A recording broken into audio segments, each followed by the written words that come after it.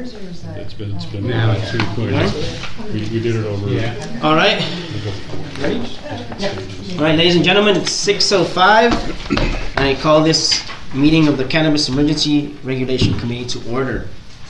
All right, first of all, a quick introduction.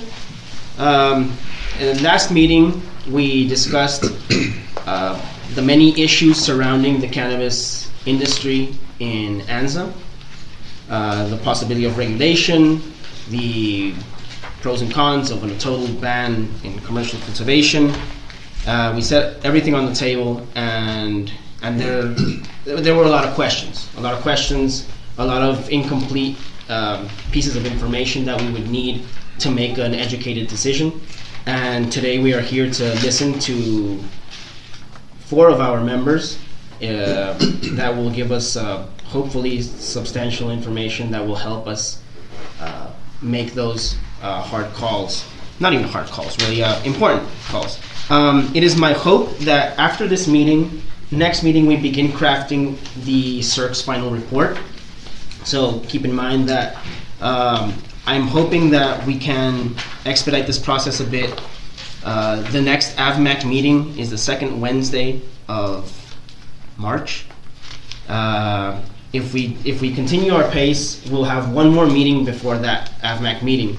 I would like to suggest at a later point in this meeting that we have 2 more meetings before that one, basically one every week, so we can possibly craft a document and review the document, and by the next AVMAC meeting actually have something to present to the MAC. That's just one thing that came to mind.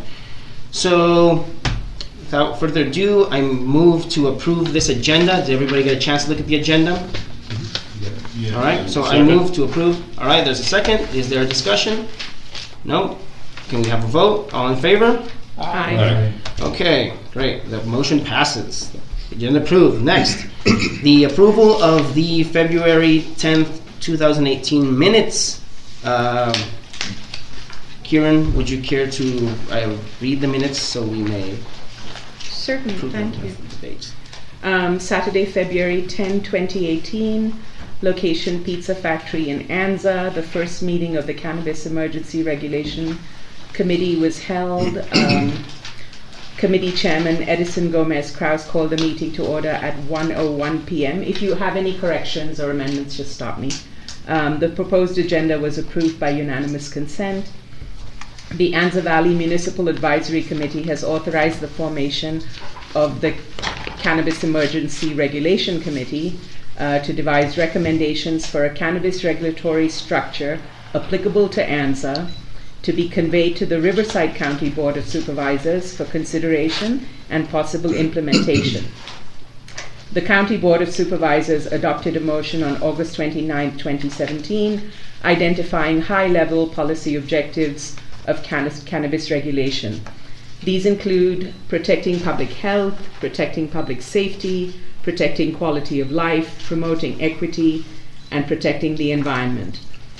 Other guiding principles included providing a regulatory path to daylight the underground industry, preventing access by youth, reducing the size of the illicit market by creating a legal path and providing clear criteria for responsible businesses who wish to operate within the law, developing a sensible system of regulation and taxation that supports enforcement and the public interest, strict selection criteria for permit issuance, directing a portion of cannabis-derived revenues to agencies specifically for inspections of cannabis-related businesses, and to enforce the law against illegal growers, manufacturers, and retailers.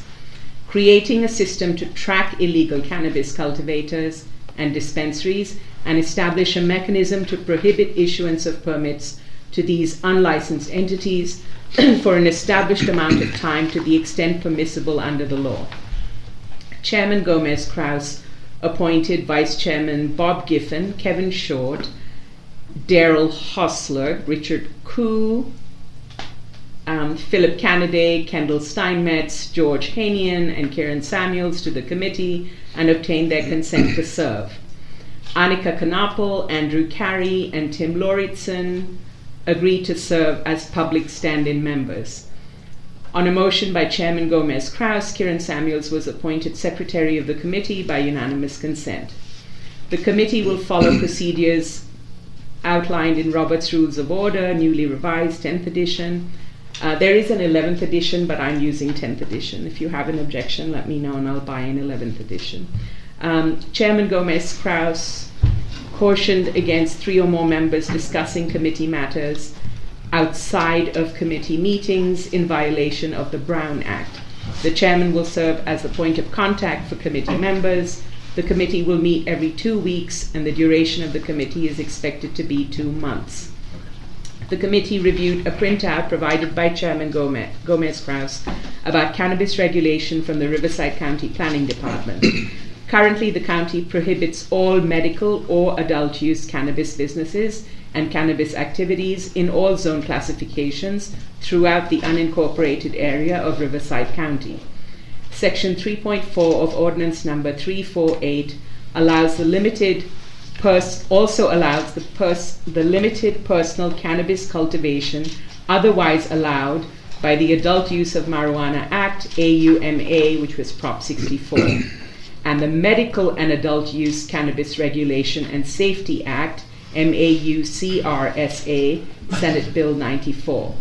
Section 3.4 of Ordinance Number 348 continues to recognize a limited exemption from enforcement for violations of the ordinance for cannabis cultivation for medical use in certain zone classifications in conjunction with a one-family dwelling if such cannabis cultivation complies with the conditions and standards set forth in Ordinance Number 925.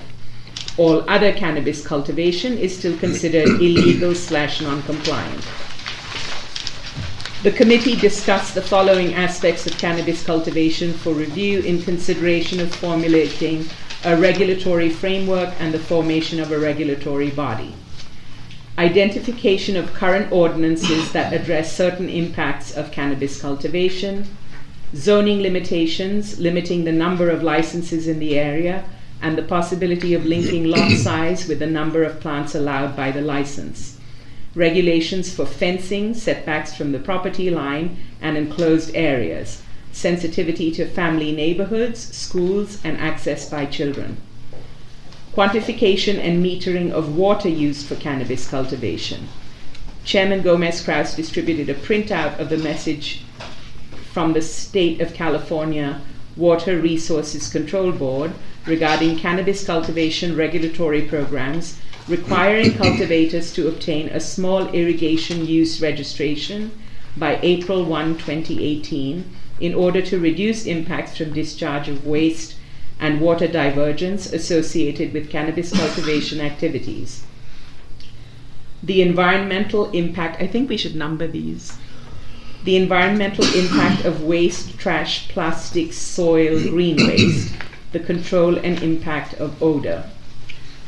Energy consumption, quantification, and impact on the power grid. Mr. Steinmetz said that ANZA's climate allowed for a seasonal growing period in natural light. Economic viability. There appears to be a 5-year window before cultivation is undertaken by large corporations. ANZA's microclimate is uniquely suited to the creation of an appellation for a high-quality product, restricting its availability and enhancing its value. Concerns about crime and impact on the community who are not engaged in cannabis cultivation. ANZA provides a peaceful rural lifestyle that is rare in Southern California, community outreach to address concerns and correct misinformation, regulation as a means to reduce criminal activity and promote compliance. The committee considered a cannabis impact fee that could be used to improve law enforcement and code enforcement efforts in ANZA.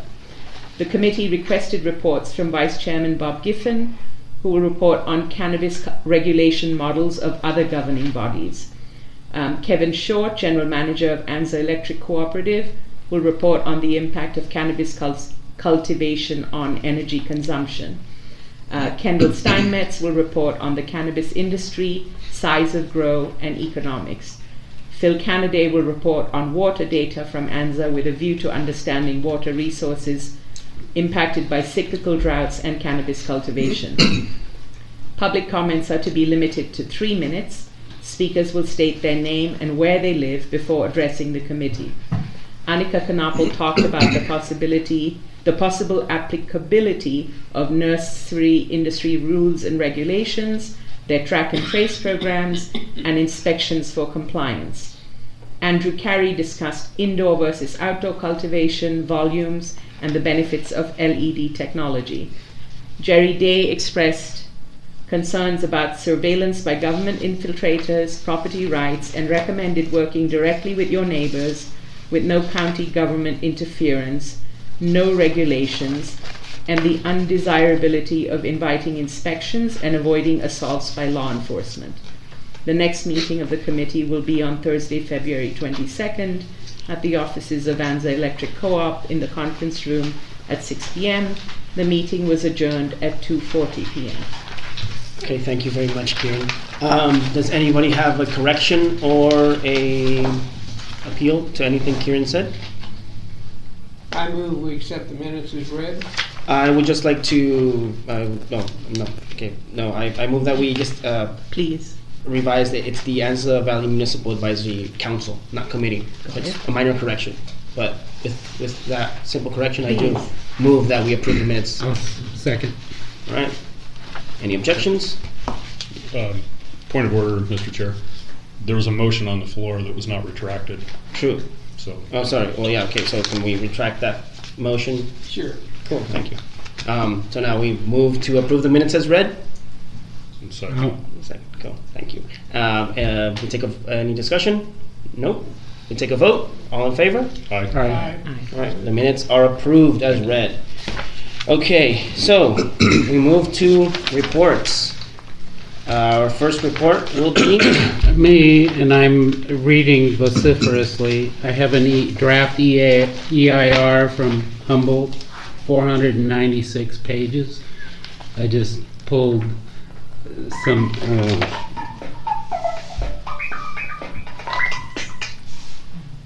And now I'll shut it It's a down. great ringtone, though.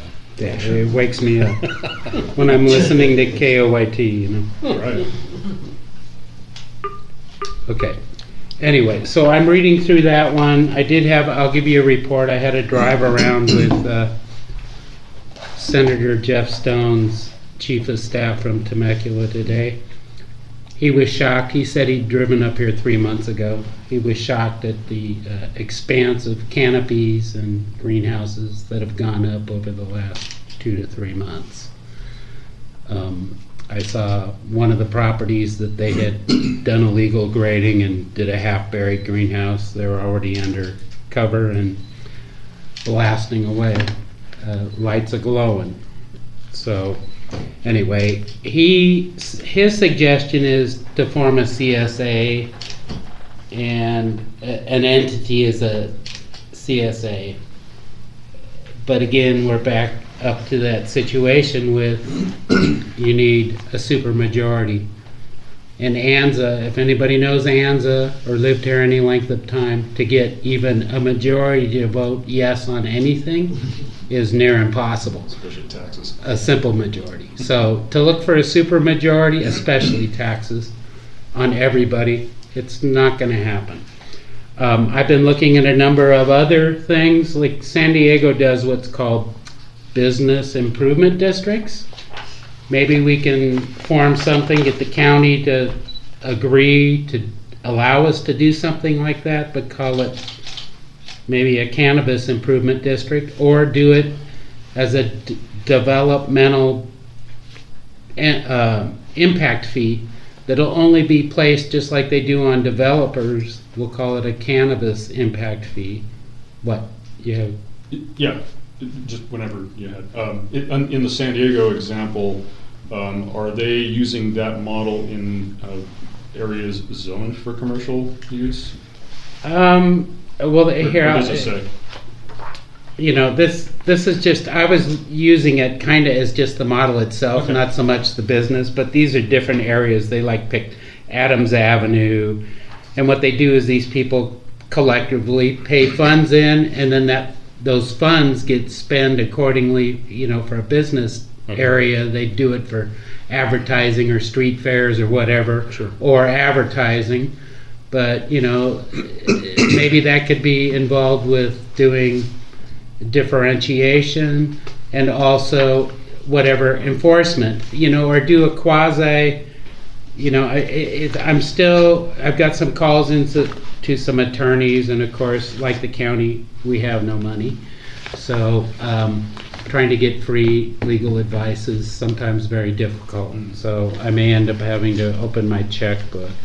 And then I have some other things. What I'll do is I'll send you some poignant things if we have everybody's emails, because I don't know that I can read everything, and I'm not an expert on most of this stuff. I just, you know, I'm just trying to grasp at some way we can get money back. This one is from Sonoma County, and theirs is not near as complete as what Humboldt went through. This is, like I said, a 500-page report. This is the draft, and then they have the final, and I was trying to get it to download tonight, but it was so big it wasn't downloading. So,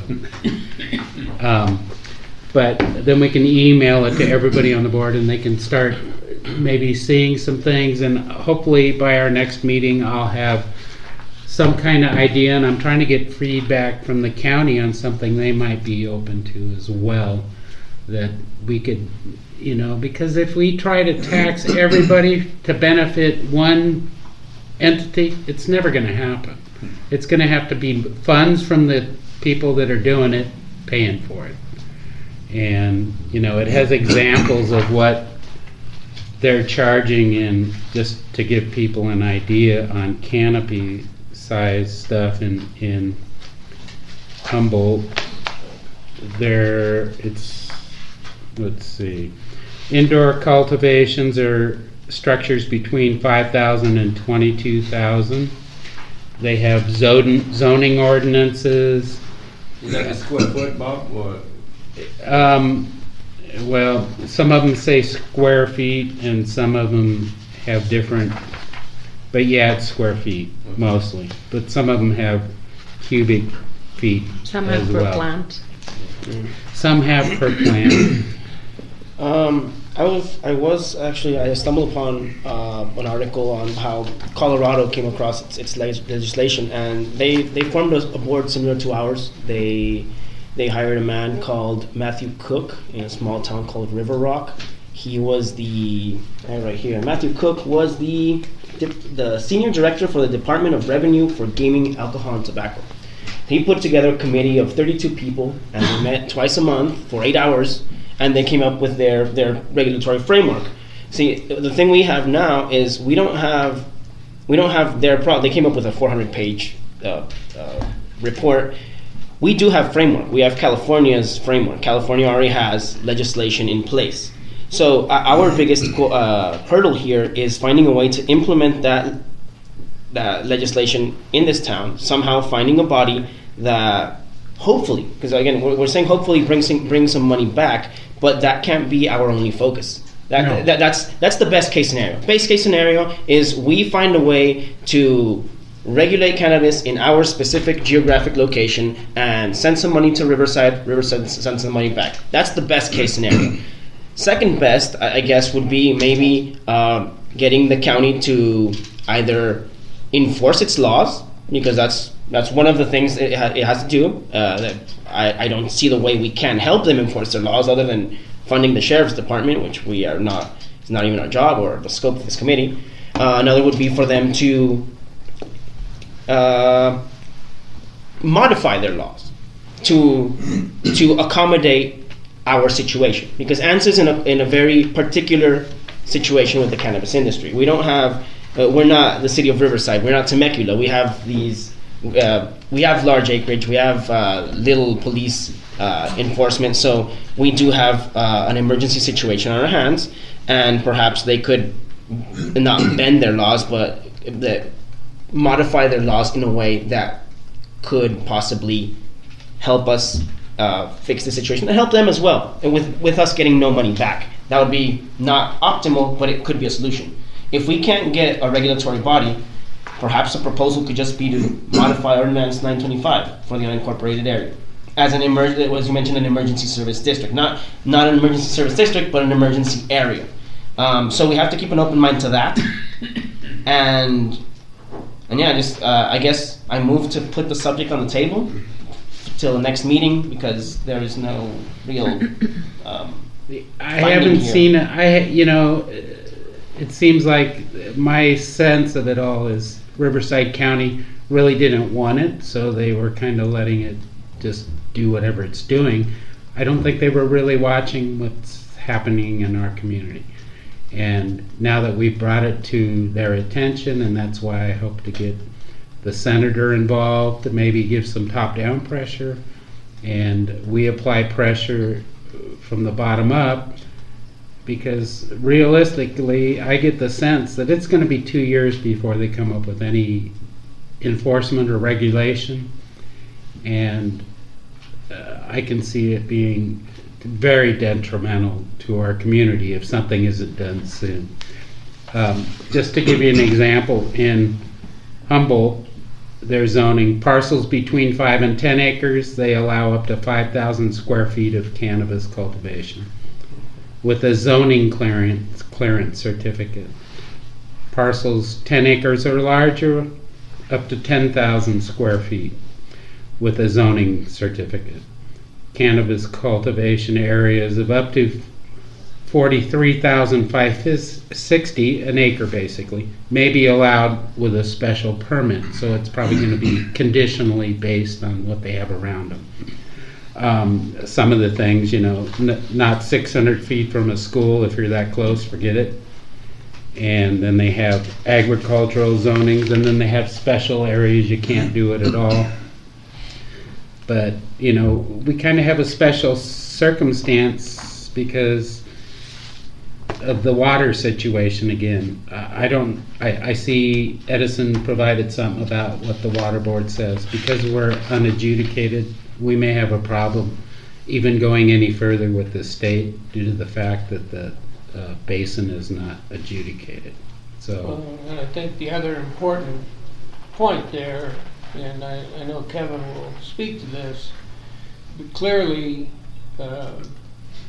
encouraging more cannabis growing is again going to tax our electric capacity, and we just don't have Edison or PG&E or others like that to back us up. So that's got to be a main consideration in anything that we do. Yeah, I'm sure we're close to peak right now. Right. And you're right, Daryl, I will speak to that. Yeah. Oh, okay. I mean, there's no more to say, but we just need to make sure that that's I think on the top of the list that we have to consider. Yeah, I believe everyone in this board is on board that any effort done here, and if we were to create some sort of body that would regulate, the main effort would be to, for starters, have no more than what already is here. So we already have a footprint of cannabis cultivation, and obviously the intent would be to at least the bare minimum. The maximum would be what already is, and possibly reduce that amount to something that's sustainable for the grid and for the town economically, for the water basin. But obviously, any intent here would be not to encourage further influx of cannabis industry professionals, or whatever you want to call them. But I think that's very clear, and I think we're all on board there, that we don't want more. We just want to regulate what already is. Kieran? I did a search and came across some of these documents, and I also read about Coachella and Desert Hot Springs, who have formulated something not in contradiction to California state regulations, but particular to their areas. And some of the steps I thought we could take is, one, I've never understood exactly what the Anza Valley Municipal Council area boundary is. I know from several people that it includes a portion of Awanga, but not other portions of Awanga and the Anza Valley. So one is get a handle on what we're talking about area-wise.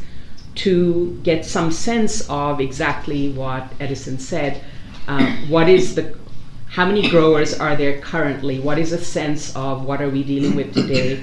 where Kevin has explained that, we can't handle much more. We have our finite water. Then look at preferably reducing that impact, never allowing it to be exceeded. I don't know the source, but I know that Kenneth pointed out there's a 5-year window before large commercial grows can occur. And I think one major benefit to ANZA would be to, within our regulatory framework, forbid forever that there will ever be large-scale commercial grows in ANZA, because this is home to people. This is not some remote location where families are not going to be impacted, and there's an actual benefit to writing this clearly that we would never want this to happen in our area. Well, they're going to look at the electric grid. They're going to look at the water supply. If they're going to do a large commercial, they're going to look at lots of things, but this is something that I think that we could specify that we absolutely don't want. And then, in light of what the county wants, to give responsible businesses a chance to come into compliance, to revisit what we discussed last time about the size of the lot, the zoning of the lot, limiting the number of plants, based on what Coachella and Desert Hot Springs did. One of them had an industrial area where cannabis is only allowed in that region, away from residential areas. I just did a sampling, but I think that we should, even before Bob has had a chance to give us further information on specifics, I've been reading about Humboldt and know of some of the impacts, that we could start to develop a wish list of simple factors that we know must be considered, and with a view to getting cooperation of, I as a resident, my main goal in supporting this effort is to get cannabis growers who wish to be compliant to understand that the community would benefit from their being in compliance, and continues to suffer from and will continue to suffer from unchecked, non-compliant cannabis cultivation. So there needs to be a give and take where they help us. Those are some of the thoughts I had on how to approach it for me. I believe you're spot on, Kieran. Anybody have anything else on this matter? Or do we move on to Kevin? Nope.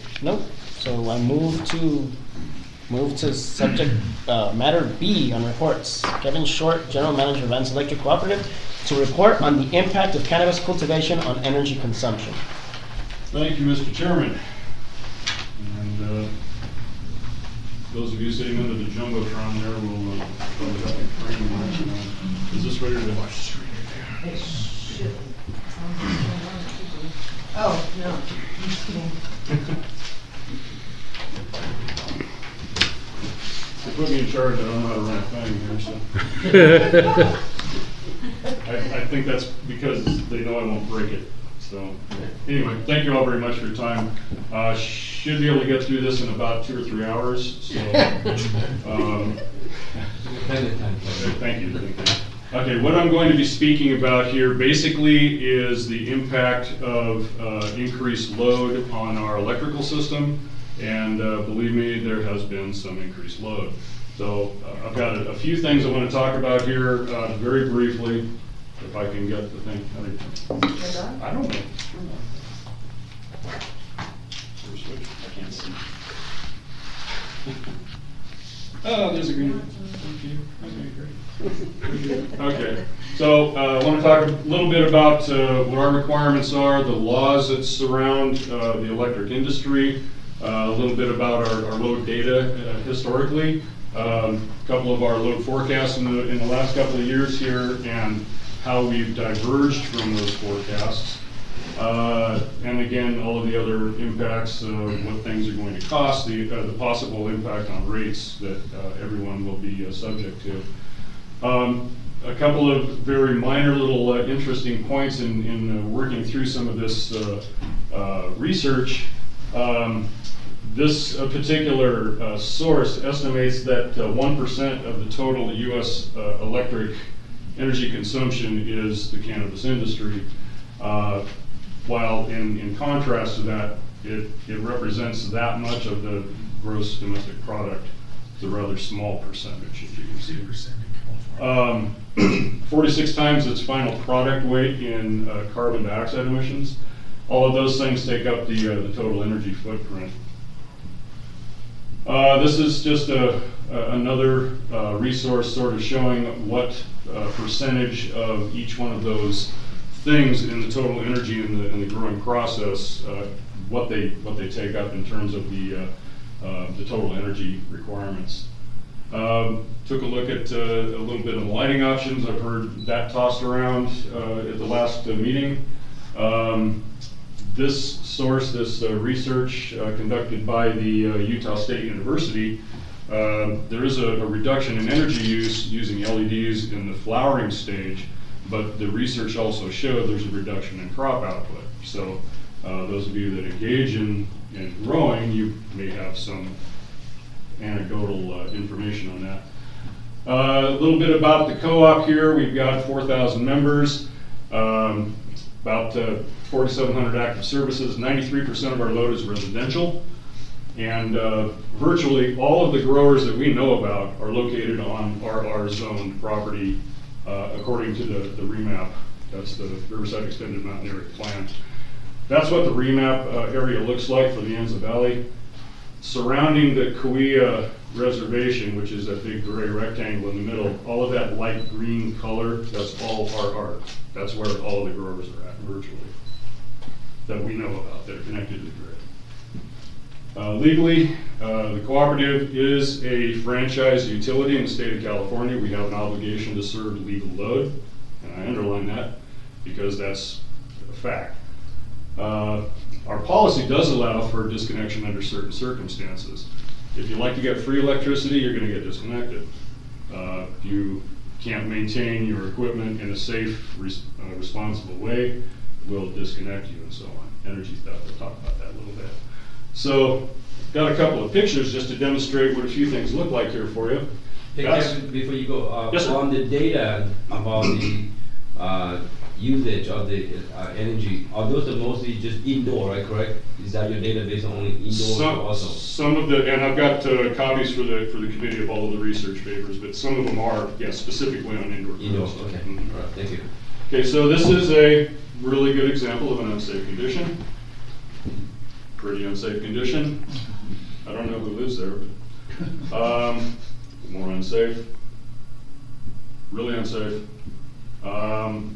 This is an energy theft, and every energy theft I show you here was on a known grow operation. Energy theft, tapped into the lugs there. Meter bypass, energy theft. Energy theft. Energy theft. Very clean, but energy theft. Energy theft. Energy theft. Energy theft. This is one of the major reasons why we want to avoid some of these unsafe conditions, because we don't want to see these guys out. Yes, sir. You were very good to, we had a grower next to us who had put in a well, ran an extension cord 700 feet across a ridge down to his trailer, and with a phone call, you guys were very kind enough to come and shut him down. So thank you for that. That Sure. was extremely unsafe. I don't know what sort of animals eat extension cords, but Well, Lighting fires extension everywhere. cords are illegal for permanent connection under the National Electric Code, and we consider them an unsafe condition, so. thank you. Kevin, a quick Yes. question as a point of reference. Out of all the energy theft situations you encounter, what percentage, do you have a percentage of them, how many go to the grows? Within the last couple of years, Brian, I don't know a number, honestly. Sorry, ballpark, 70 to 80%. 78%? Yeah. It's becoming more and more of a large expense. It is. Electricity is not the cheapest thing on the planet. It's still a pretty good value when you consider it, but, so, yeah. Okay. Brian's our operations manager. He has everyday contact with this kind of stuff, so. So let's talk about energy theft. You saw the way most of those things were tapped in there. It's not safe. It's very dangerous, and there is an extreme risk of shock and fire. It is a violation of our standing board policies. It is punishable under the California Penal Code. And it's expensive. That number is estimated, but we do figure about half of our line loss is typically energy theft. So that's over $500,000 per year cost to the co-op. Divide that out amongst the members, it's about $133 per year. That's, again, estimate. Real quickly, I want to explain the difference between demand and energy so you know what we're talking about. This is one analogy that I like to use. Demand is kind of a snapshot of where you're at right now, how much energy you need right now. So it's analogous to a speedometer, whereas energy is what you pay, that's what your bill is, kilowatt hours. So it's energy used over a period of hours. So it's analogous to the odometer in the car. There's other analogies, but I thought this one was kind of cool. So really quickly talking about our system demand, this graph is from our 2015 load forecast, and it's a little bit busy. I got to explain a couple of things. First of all, that dotted line that runs across the middle there, it says 14 megawatts over on the left.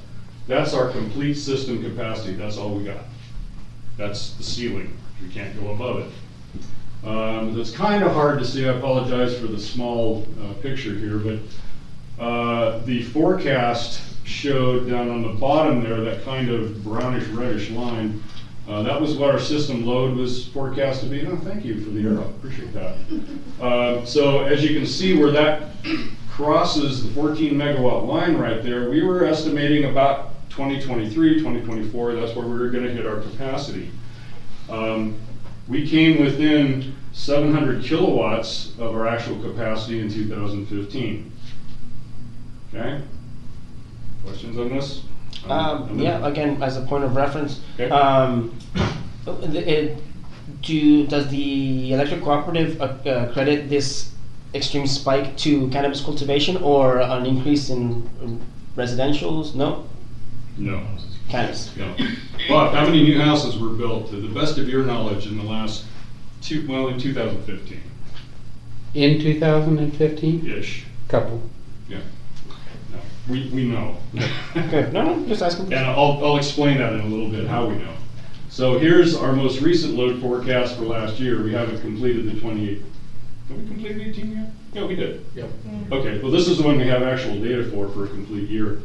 So in 2016, we completed the forecast for 17. Now remember, we had hit 13.3 the previous year, and we allowed for that. So that's where that graph goes on the blue line there. The forecast showed that we were going to push our 14 megawatt capacity for real out about 2020. We still had a couple of years of breathing room. Instead, last year we actually peaked at 15.2. So, does anybody, you probably don't remember seeing this, but when you drive down into Hemet through Mountain Center, right? You go past a little road called McCall Park. There's McCall Parks down there. If you look up, you'll see 3 wires across the highway right there. Those are the 3 wires that feed everybody here. That's our only source of import. On the map right here, our system map, you can see that the red line all the way to the very top there that goes up through Mountain Center. One of these days, those wires are going to turn into a fuse because they're going to overload and melt. This is about actual capacity of those wires, the physical capacity of the wires. The 14 megawatts is our contractual capacity of our import from Southern California Edison. This is where we're actually bouncing our head off of the ceiling and wondering what's going to burn down first. So let's talk about energy for a second. Since 2011, we've seen an increase in total energy sales. Remember, that's kilowatt hours, that's demand used for a period of time, of 23%. That's for the whole period. Year over year, in the last 3 years, we've seen 5%, 6%, in this last year, a 9% increase in load growth. I can tell you in the electric industry that is absolutely unprecedented. 1% maybe, flat is more likely. The electric utilities across the country are complaining about flat and even declining load because of efficiencies and more people installing their own solar installations, things like that. So a 23% load growth in 7 or 8 years is pretty incredible. I just realized I put 2015 to 2017 up there. Sorry about that. Moving on. Okay, so this last summer, what we did in developing these numbers here for you is we took a look at our highest residential users, our highest residential energy use. Okay, regardless of what goes on at that particular service, these are the 200 largest services on our system. And they're all on the residential rate because that's where all of the energy is being used, literally. So 200 services represents about 4% of our total, and those 200 services use 14.5% of our total energy. That's pretty outsized. 30 of those services, the 30 largest users in this last summer, this is July and August, less than 1% of the total services on the system used 4.5% of the energy. It's pretty incredible. And the highest residential service, the grand prize winner, believe me, I won't tell you where it's at, but some of you might live there, used 25 times the average energy of an average home in our system for that period, 7.5 times the demand. Pretty incredible. That bill, that power bill, ranged somewhere in the neighborhood of $7,000 Wow. per month. That particular service, I'll tell you a little bit about that service. The entire year's service, the bill averaged about $5,000 per month. Indoor grow. It has to be. Absolutely. Kevin, quick question. Yeah. Again, at what point does the cooperative see some sort of red flag that someone's the threshold of kilowatts per hour that a residence is consuming? Do you have like a number where you say like, okay, that's way too much? It depends on the home. A 5,000 square foot mansion with 5 air conditioners is going to use a lot of energy. A 1,000 square foot home with 10 air conditioners with the windows all blanked out with a lot of grow lights and things like that can use 10 times the energy. Okay. So somewhere in the 2,000 to 3,000 kilowatt hours per month is pretty excessive. Okay. Okay. So what are we doing about it? Last April, we signed a contract with Southern California Edison to increase our import capacity by 27%. That'll give us a 19 megawatt import capacity. Based on that, we think that will get us almost to 2030. Now, it took us 3 years to develop that contract with Edison. Remember, they signed it with us last April? We sent them $700,000 when they billed us in July to get the ball rolling on that. Nothing's happened yet. Southern California Edison is a big company. Oops, they don't care about us. Please don't publish that. Don't repeat. We love Southern California. I move to expunge the record of all comment. We always say that, Joe, but we really do have a very good working relationship with them, and I very much appreciate what they're able to do for us, and they have been doing quite a bit just in the last 6 months to improve our reliability issues, which is not the subject of this committee. But anytime you guys want to talk about that, we can. So, right outside the back door out here, we are in the process of upgrading our main substation, which feeds probably 75% of our load in the area. Just yesterday, we received a new transformer for that. It's a big sucker. It's about as big as this, well, half as big as this room anyway. Weighs 90,000 pounds. And we lifted it over the fence yesterday afternoon. It was a lot of fun. We got pictures. With a crane, yes, thank you. And in addition to that, we're also, we've been planning for about 6 years now to build an additional substation in town on Batista. That'll be a reliever to this substation. It'll also give us looping capability for the first time in our history. What that means is if we have a problem in this substation, we don't have to turn everybody off. We just shift it over to that substation. That's a big deal. So we're doing that. Mainly what we're doing these upgrades for is because the 7.5 megawatt substation out here ran 20% overloaded for the last 3 years in the summer. We've been living on borrowed time, and I'm really glad to see that transformer here. We, about almost 10 years ago, I guess 9 or 10 years, we investigated several options for a supply here. For a new transmission line, instead of the single line feed that we have right now for Mountain Center, we looked at I think 6 different routes to build another transmission line as an alternative and as a backup. We can't. We just can't. We're investigating some more solar. We've got a 2 megawatt solar array right next door here. It's not doing too much right now. But we're also looking at battery backup capability for that. So that's in process. Increased demand, more cost. The way the energy system works, the electric energy system works, is if you need more, you get to pay more for it. If you need more right now, it really gets expensive. So when we see these high ramp rates in the evening, when everybody comes home from work, turns on everything that goes along with modern living, which uses electricity, and the sun's going down, the solar stops producing, it's getting colder, the heaters come on, so on and so forth. It's cost more per kilowatt hour to bring it in. Our capacity upgrades. Remember I said $700,000 to Edison to start that project? That's the start of the project, okay? There's a lot of factors that go into that increased capacity, and we all have to pay for that. Here's the problem. Transitory loads are not going to pay their own or their fair share.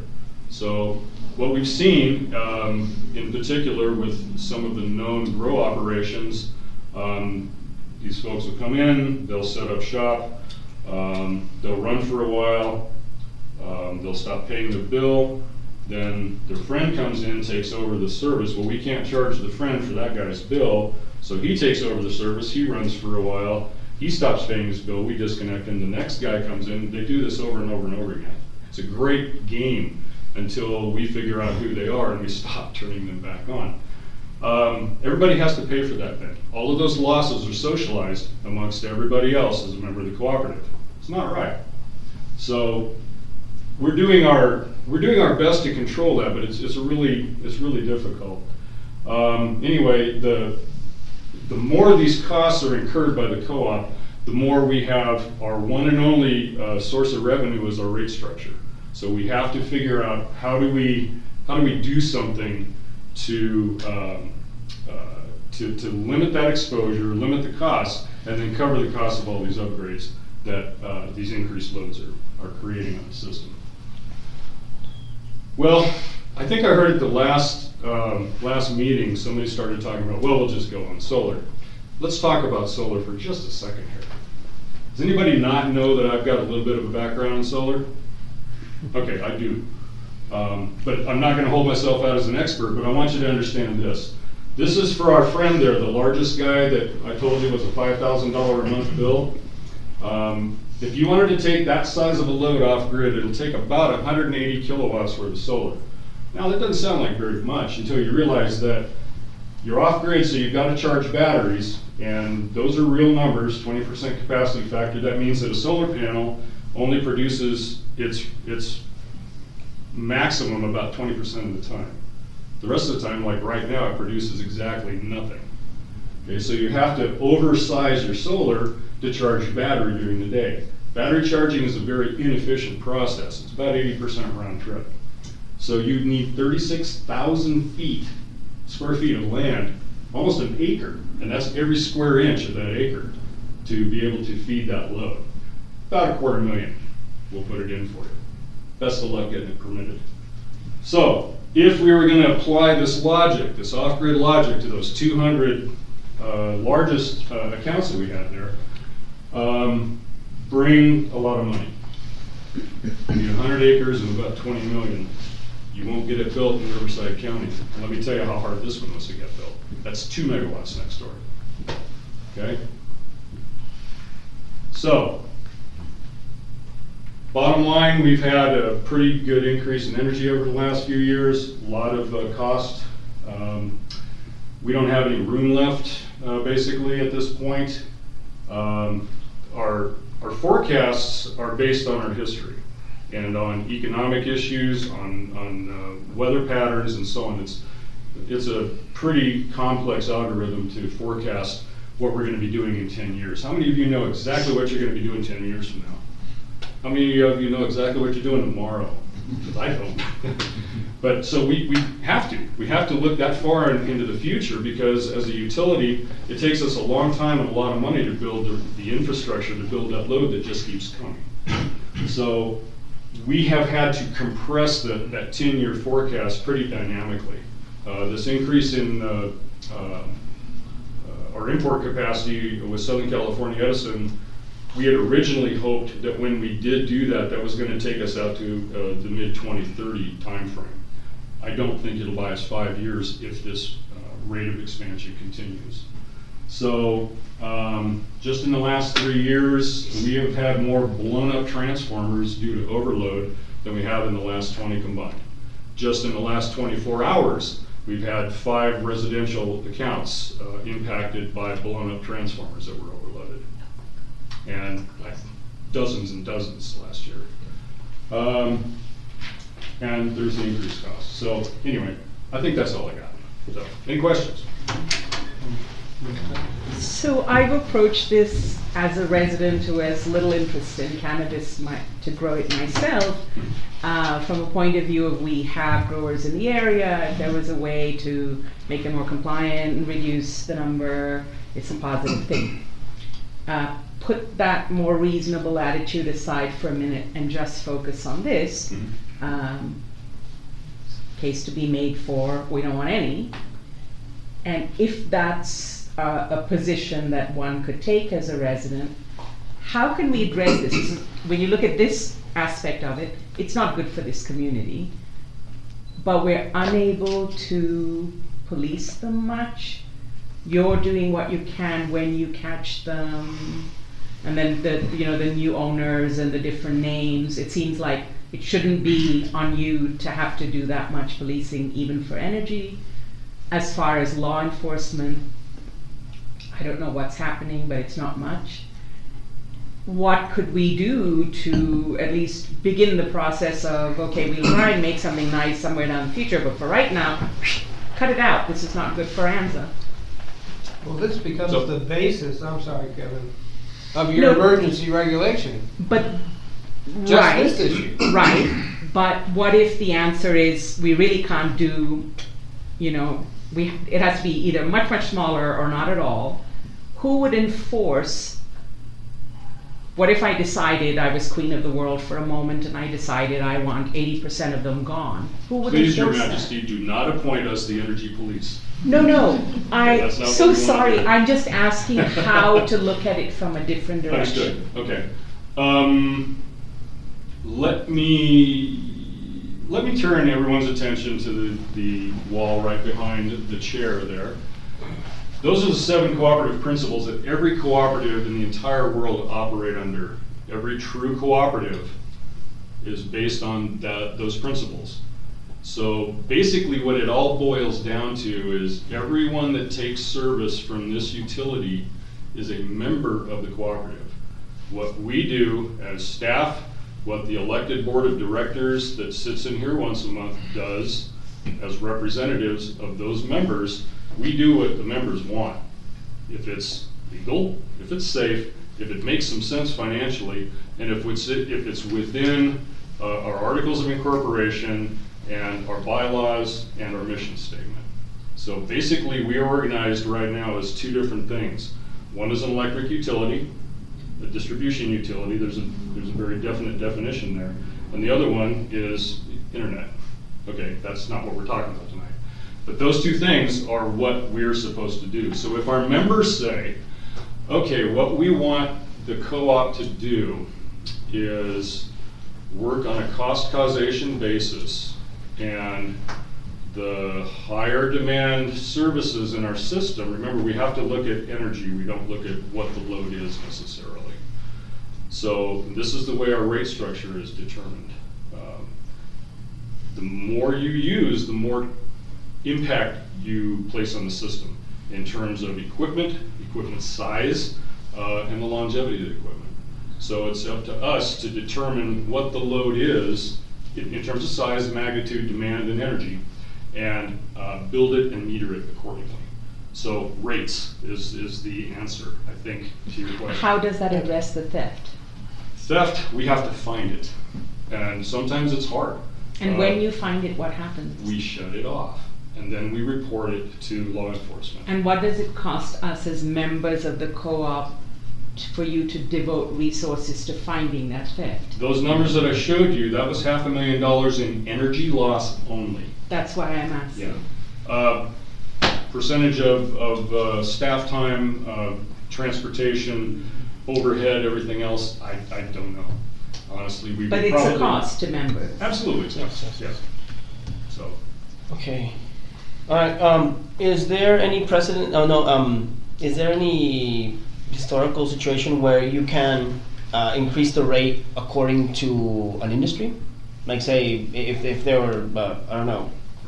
Well, in this case, the cannabis industry. If you could have special rates for a specific industry, is that legal, or is that like not something the cooperative would want to get its hands involved in? Normally, commercial rates go down.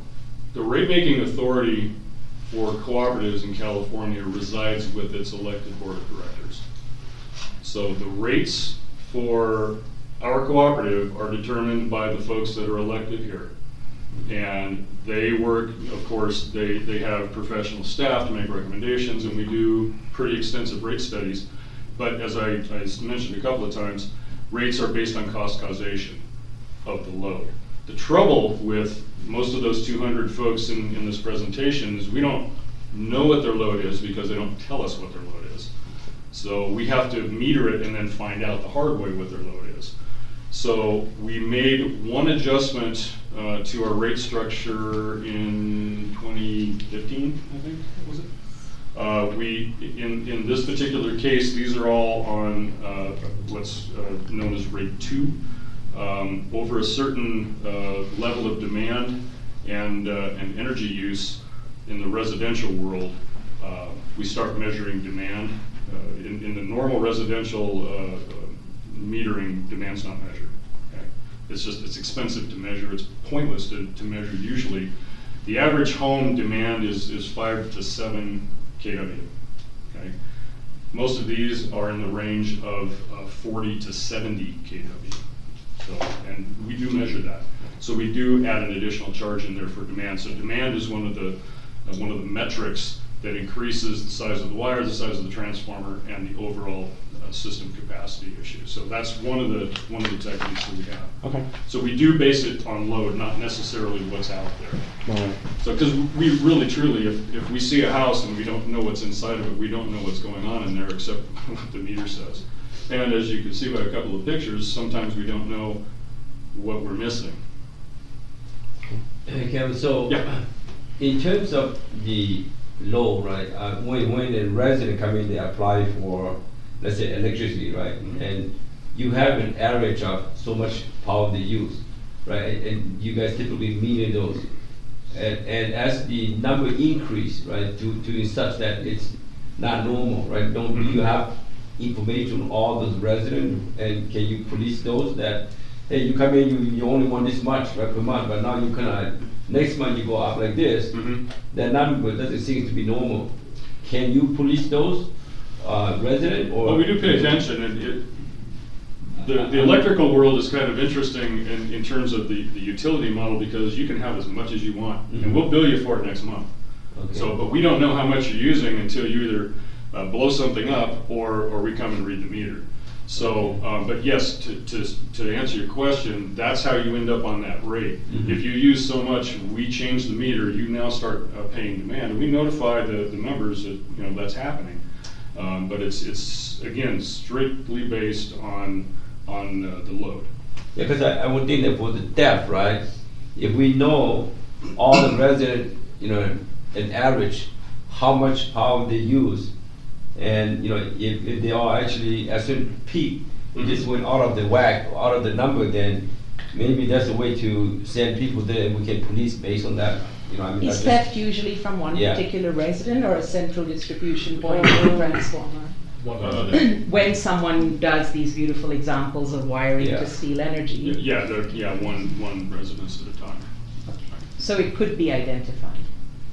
But if we can catch them, Yeah, I guess it could, but I guess just for lenience, to a point, I think it would be sort of I don't know what kind of regulatory framework we can come up with, but I think it would be somewhat invasive maybe to be checking people's rates, right? That's something that's on the cooperative's hands, but I think that's very apart from what this committee can really achieve. Just it's to really, understand the impact. Yeah, but I think it's kind of far away, I guess. Well, I think if we're considering, limiting the amount of permits on the Hill, what's wrong with limiting the amount of kilowatts per residence? Well, this is a natural limiter. We've got a ceiling that we can't go past. I mean, as a grower, maximum output per grower. Well, You're capped at X, and that's all you get. but again, that's hard to do because the only way we could do that really would be a current limiting device of some kind that shuts the service completely off when it gets to a certain point. Correct. So, but that adds complexity and cost to our system. Okay.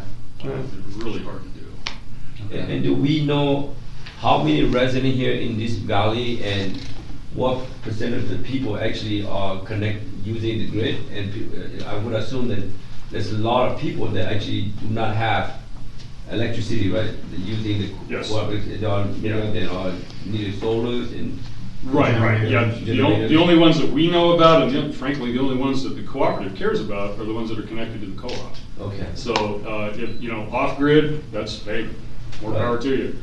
Okay. Hopefully.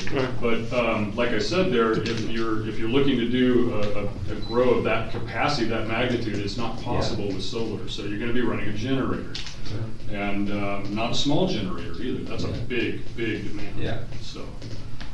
So, I think we got everything we want here. Want to move it along to okay. I was question. You said you were looking at increasing the lines 10 years ago, Mhm. and you couldn't find any cost-effective way to get up. You knew you were going to top out 10 years ago. Mhm. If it probably wasn't for the real estate crash, we would have topped out anyway, maybe. No, I think he was saying that they knew 10 years ago that they would top out in 2033, 34, and they hit that 2015 Right. because of this. Yeah, roughly 10 years ago when we were investigating what we needed to do to expand our capacity, we anticipated a 15 to 20 year window to get that done. So what we discovered then was there was no easy, cost-effective way to do it. So a new transmission line, roughly $30 million. Just for a matter of record, our entire system is worth about $33 million. So we couldn't figure out a way to finance it with negative equity. And I don't know about you guys, but I don't want to tell everybody that we get to raise your rates 300 or 400% to pay for Well, transmission. I've got a real good answer for the whole thing. Well, actually, Kendall, Yeah. you're next up. I'm dying to hear it. Yeah, I'd love to hear it. 'Cause I've spent my whole career trying to figure this out. It's Yeah, called so- outdoor cultivation using the sun. Okay. Yeah. The Actually, only reason Kendall, why people actually, are inside using your electricity is because they were forced inside by the laws. Yeah. Well- So now that we have a legal Use it. scenario, About to come down. Kendall, That's true. actually, if you're done, Kevin. Unless anybody else has any questions. Unless anybody else- no, Kendall, don't make me use the thing. You're next, actually. You're the next speaker, so. There's enough here for the whole committee. Thank That's got the presentation on it. And I wanted to also include, Presentation. there's 2 or 3 white papers on energy use, a copy of the August Board of Supervisors resolution that started this whole thing, California Penal Code 498, our board policy about power theft, there's a PUC Prop 64 workshop. Since we're operating under the Brown Act, I thought everybody could use a copy of it, so the government code section is in there. Research on lighting and the entire remap report from the county. So All right. it's all Cool. yours. Well, thank you very much, Kevin, bet. for that. Thank you. And we pass it on to Kendall Steinmetz with a report on the report on the cannabis industry, size of grows and economics. Kendall, the floor is yours. okay, thank you. I gave everybody, I think, one of these that's in the committee, right? I've got a couple extra here. The first page is a copy right out of the County of Riverside General Plan, the remap we're talking about. It is a copy of the Anza Valley Policy Area, remap 1.1. And the very first statement here, promote the viability of existing rural lifestyles and continued development of rural residences, ranches, farms in the community. That's the Riverside Extended Mountain Area Plan. So was their intention. Second page here, I pulled right out of the ordinance 348, County of Riverside explanation of rural residential zoning. Uses permitted, number 3, nurseries, greenhouses, orchards, field crops, tree crops, berry and bush crops, vegetable, flower, and herb gardening on a commercial scale. The drying, packing, canning, freezing, and other accepted methods of processing the produce resulting from such permitted uses. That is permitted on rural residential or R residential. That's right up there. Then there was the water issue. State Board Cannabis Cultivation Water Rights. This is right off the California Water Board's website. You're all welcome to read it. The last page that's highlighted in the blue, you're talking about these small use, the SIUR, small irrigation use registration forms and permits and their applicability. The highlighted down here, it says, if your source is a groundwater well in Los Angeles, Riverside, San Bernardino, or Ventura counties that extracts more than 25 acre-feet in a year, is required to get one of these small irrigation use permits. An acre foot's 325,000 gallons. 25 acre feet is over 8 million gallons of water. So essentially, people with small residential wells are exempt from the requirement of getting one of these SIUR permits. I'm sorry, I don't understand. This is something, I read there was a part that dealt with cannabis cultivation that said all cannabis cultivators had to, not based on whether you use 1 or 12 or 25. This is for non-cannabis cultivation, right? No, this entire form's about cannabis cultivation from the water board. Sorry, Yeah. okay, sorry. Yeah, that's what they're specifying here. Question, Kendall, real quick. What size of a grow would use less than 25 acre feet? Just to have an idea. There's probably nobody up here. There's nothing big enough up here that would take that amount. I've got some figures on that as far as, we talked about 5 gallons a day per plant. Of course, when the plants are small, they don't need all that. As they mature and it gets hotter and drier, they do need the 5 gallons a day.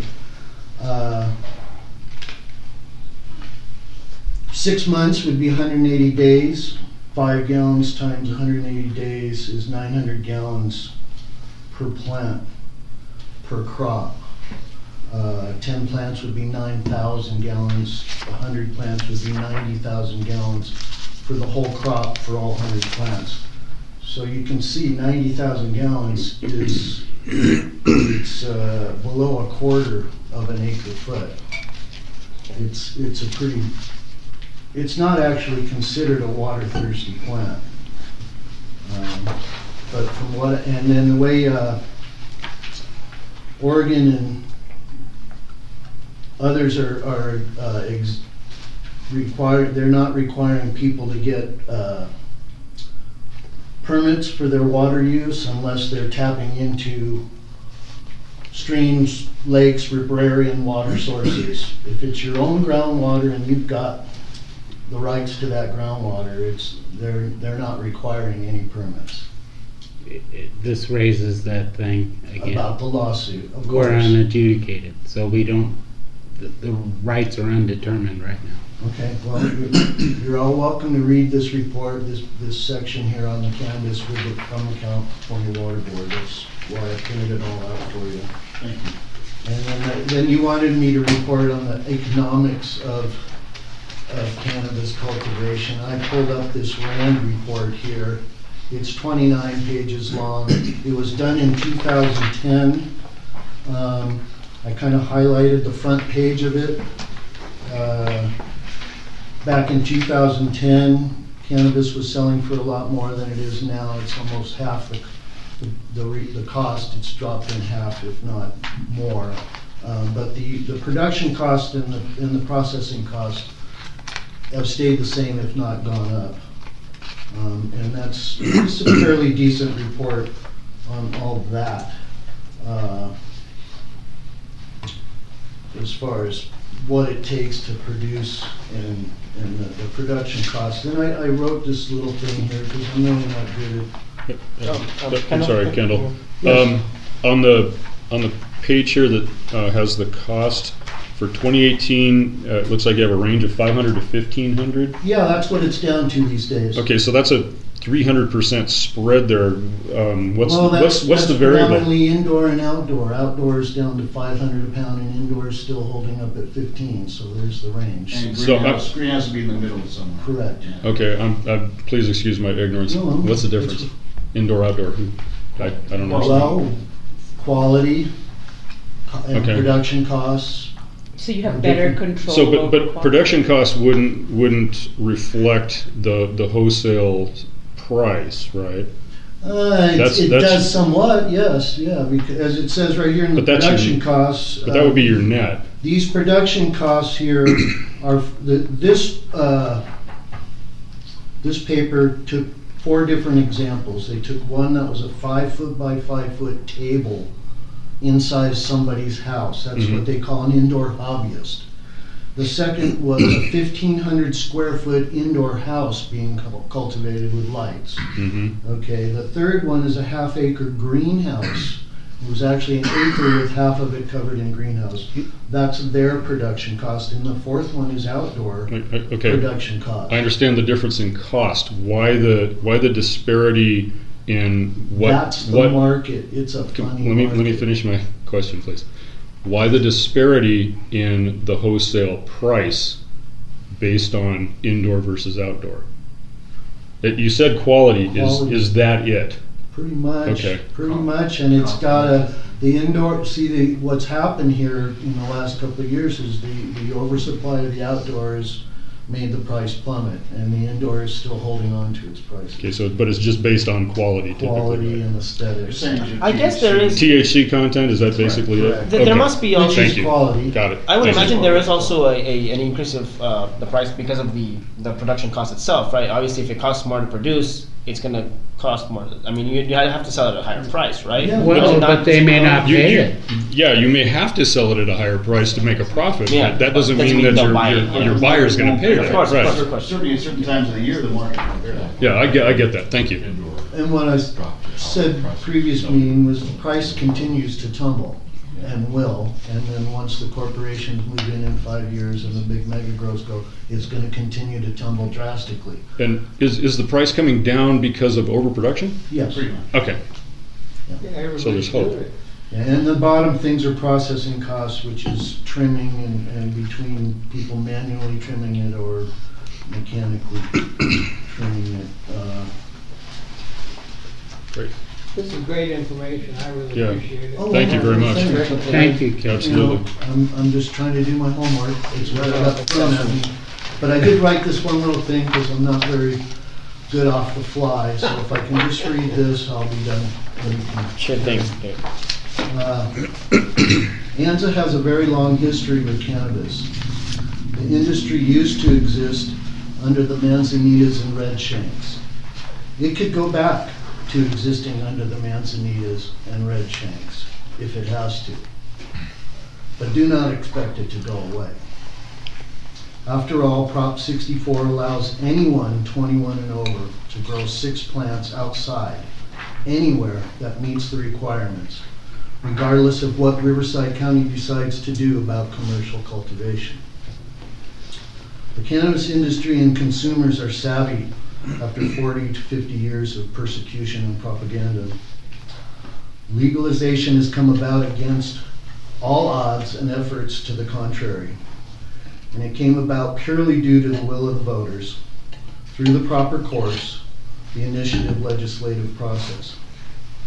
Do not expect this social change to turn around. With legalization, judges are less likely to try criminal cases. So we have code enforcement running around like Keystone cops playing whack-a-mole at the bequest of hateful, bigoted neighbors, creating a Hatfield and McCoy reality in our community.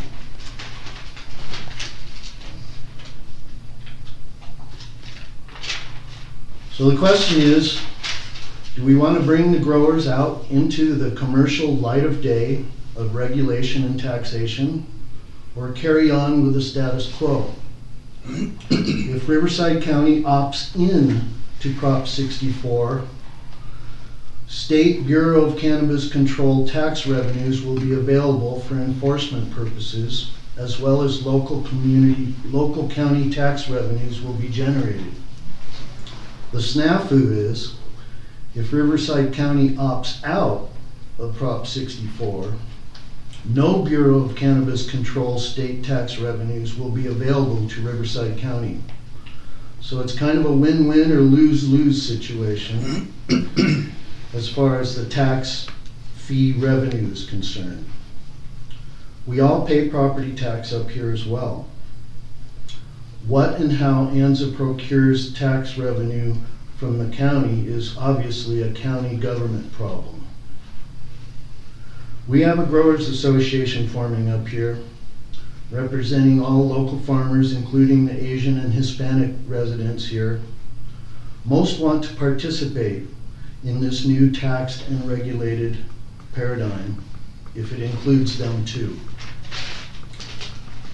This also can be a win-win situation with a broader tax and permit fee base and less enforcement costs due to a smaller black market. So we are calling for a broad-based, reasonable permitting process that encourages all to join in. Any leanings towards a limited entry, high-cost scenario would indicate an exclusionary, corruptible program. We feel it is all about inclusion, not exclusion. Also, I'd like to reiterate, re-endorse full season outdoor organic production using the sun. That eliminates a lot of the infrastructure problems that we've been talking about up until then. That's all I've got. No? Okay, well, thank you very much, Kendall. Yeah, it's quite a bit. All right. I have a question. You have a question? Go I ahead. was hoping for some information about what you see as a range of size of grows. Yeah, I've got information, Bob talked about what's going on in Humboldt, and I've got, I've got Oregon's. No, I mean, can you apply all your knowledge to devising some guidance for ANZA? Right, well, some places just go by square footage, some places go by the plant. Okay, I was gonna say, in Oregon, they've got 4 tiers for indoors. Okay. Up to 625 square feet indoors is the lowest tier. Then 625 to 1250 is their second tier. 1,200 to 5,000 square feet indoor is their third tier, and 5,000 to 10,000 square feet is their largest tier.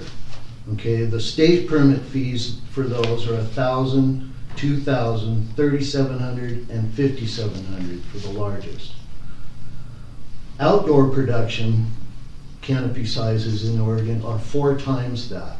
So the micro tier 1 is up to 2,500 square feet. Micro tier 2 is 2,500 to 5,000 square feet.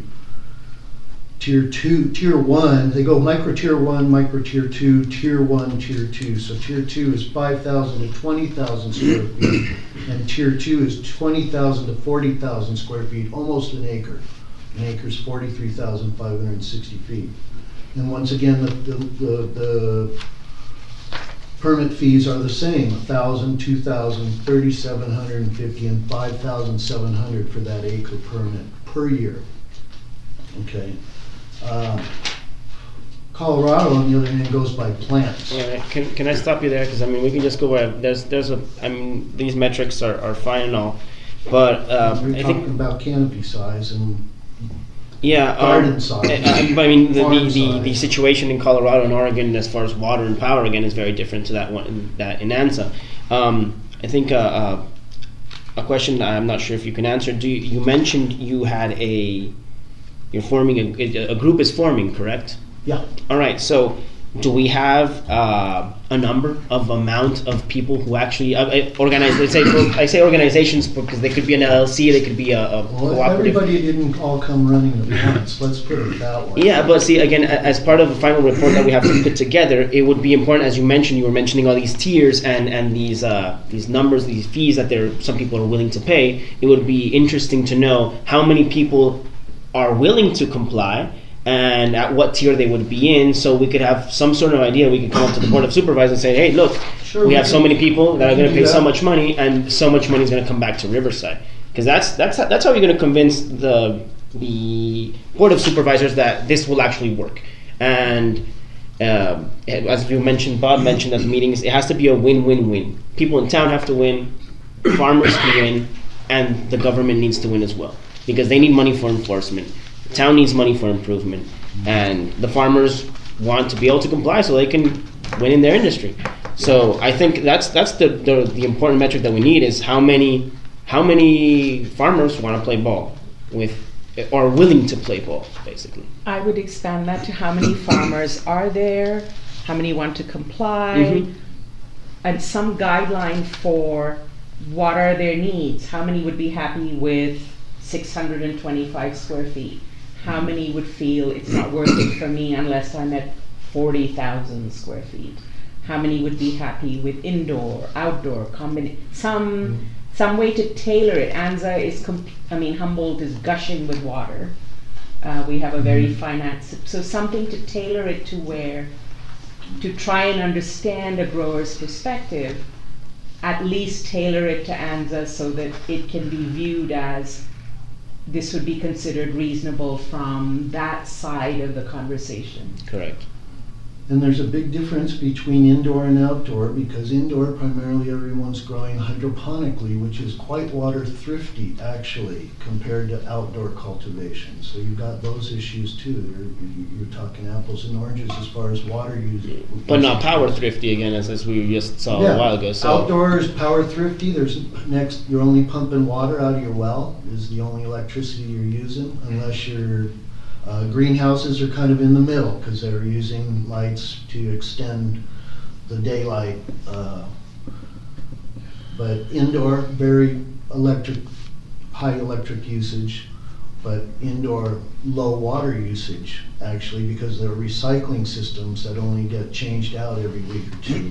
see, again, as Kevin mentioned, the idea of knowing where you stand and where you will be in 10 years, it would also be important to know out of all these farmers, how many of them are indoor, how many of them are outdoor, so we would know. So as far as non-compliance, we had 200 apparently. There are the 200, a bunch of non-compliant, the illegal indoor farmers. How many of those want to comply? Because that way we would have a number. We'd have an idea of maybe if there were only 50 instead of 200, what impact would that have on the grid? Mm-hmm. So that could give Kevin another idea as far as your projections and the idea of being able to knock out all those other illegal operations.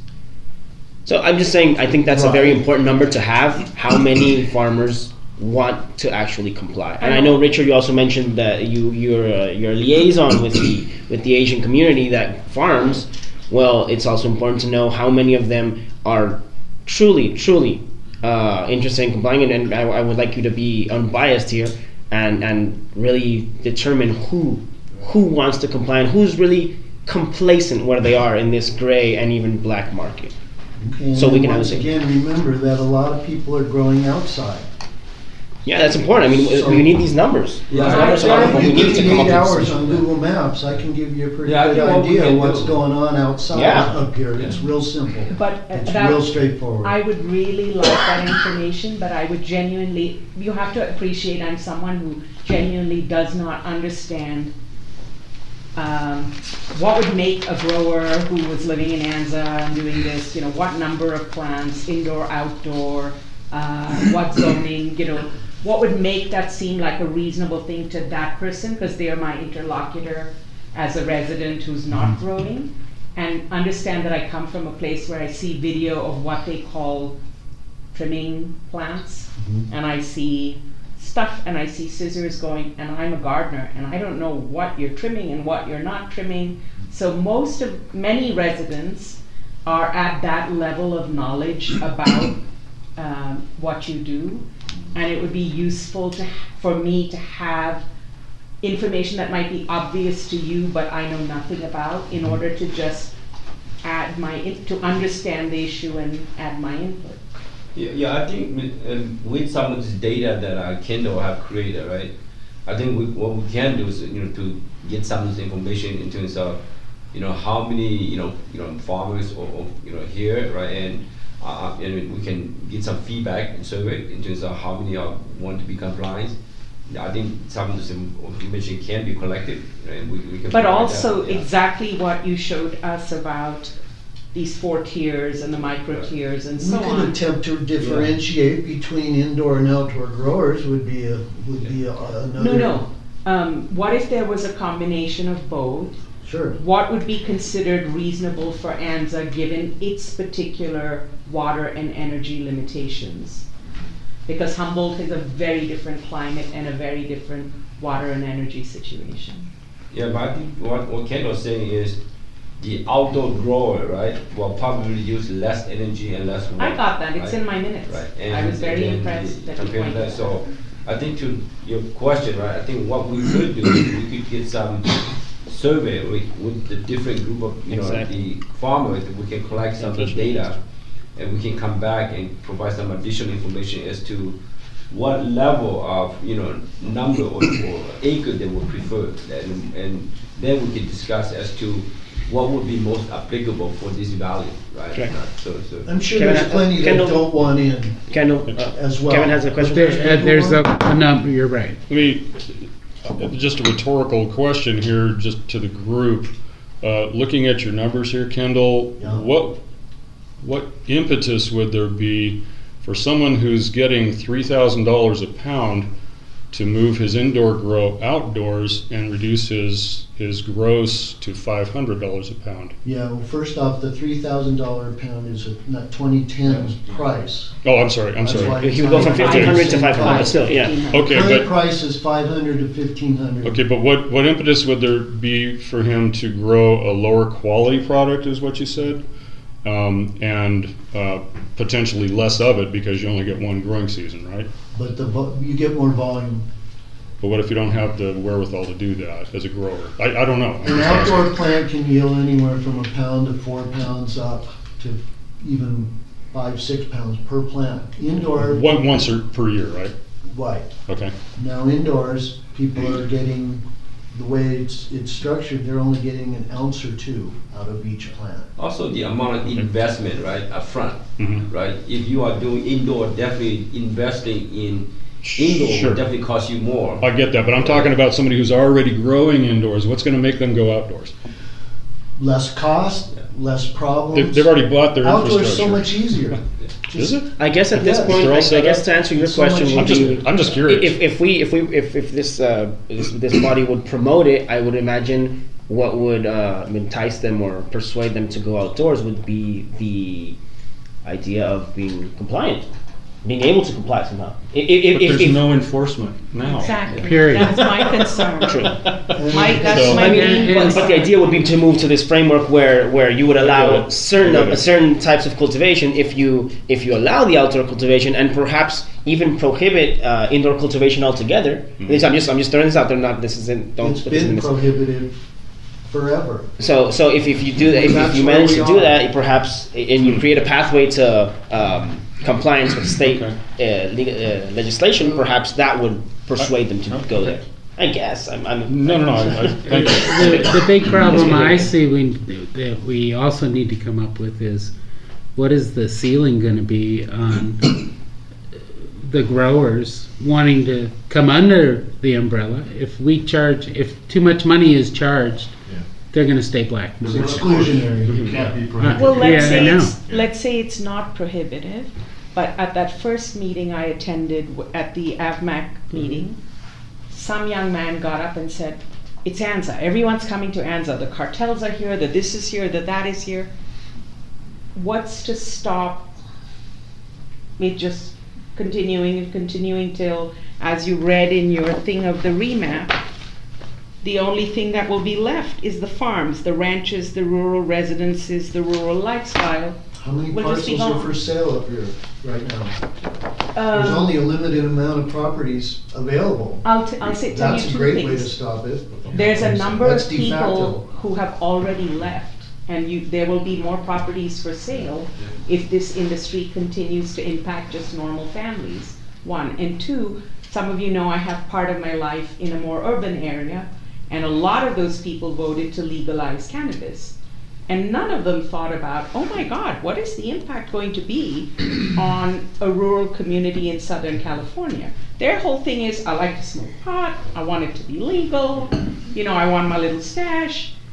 And if the impact is you wipe out swaths of living because it's an ideal location for cannabis, it might not save ANZA, but at some point that will be appreciated. The illegal under whatever the non-compliant, not official way of growing cannabis has had impact in California.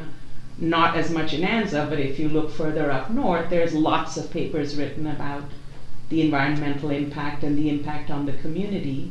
It's true that it has gone on, but there have been appreciable, palpable impacts on communities. Well, let's once again realize the industry is here, and the impacts are what you see. Bob, you indicated last meeting and the meeting before that 85% of the buyers up here are buying property specifically for cannabis. 80 to 85% of the buyers coming in are I looking to spoke to grow. Dave today, the owner of Grassroots. I asked him, I said, what do you think in terms of number of growers up here? You think you'd have a sense of the customers in and out? He really didn't, but he thought up around 2,000 growers up here. Now that seemed like a lot to me. Well, Right? my estimation any right sense now to is anybody? that 15 to 18% of the properties up here have people growing marijuana. That's probably my estimation right now. But that's almost 20%. So that's probably accurate. And I know they have 5 trucks a day, dualies of soil. Yeah. So start figuring out how many pallets and how many bags they're going out there. And I don't know what's in the bags. I know most of them are, but I also know from the farming activity next door to me, my nitrates are going up. And he's an organic farmer. And we're putting imports in the soil. And we're drawing highly mineralized water to the surface. Those are 2 things that have poisoned Australia and a lot of other farming communities from subsidence and salting of the soil.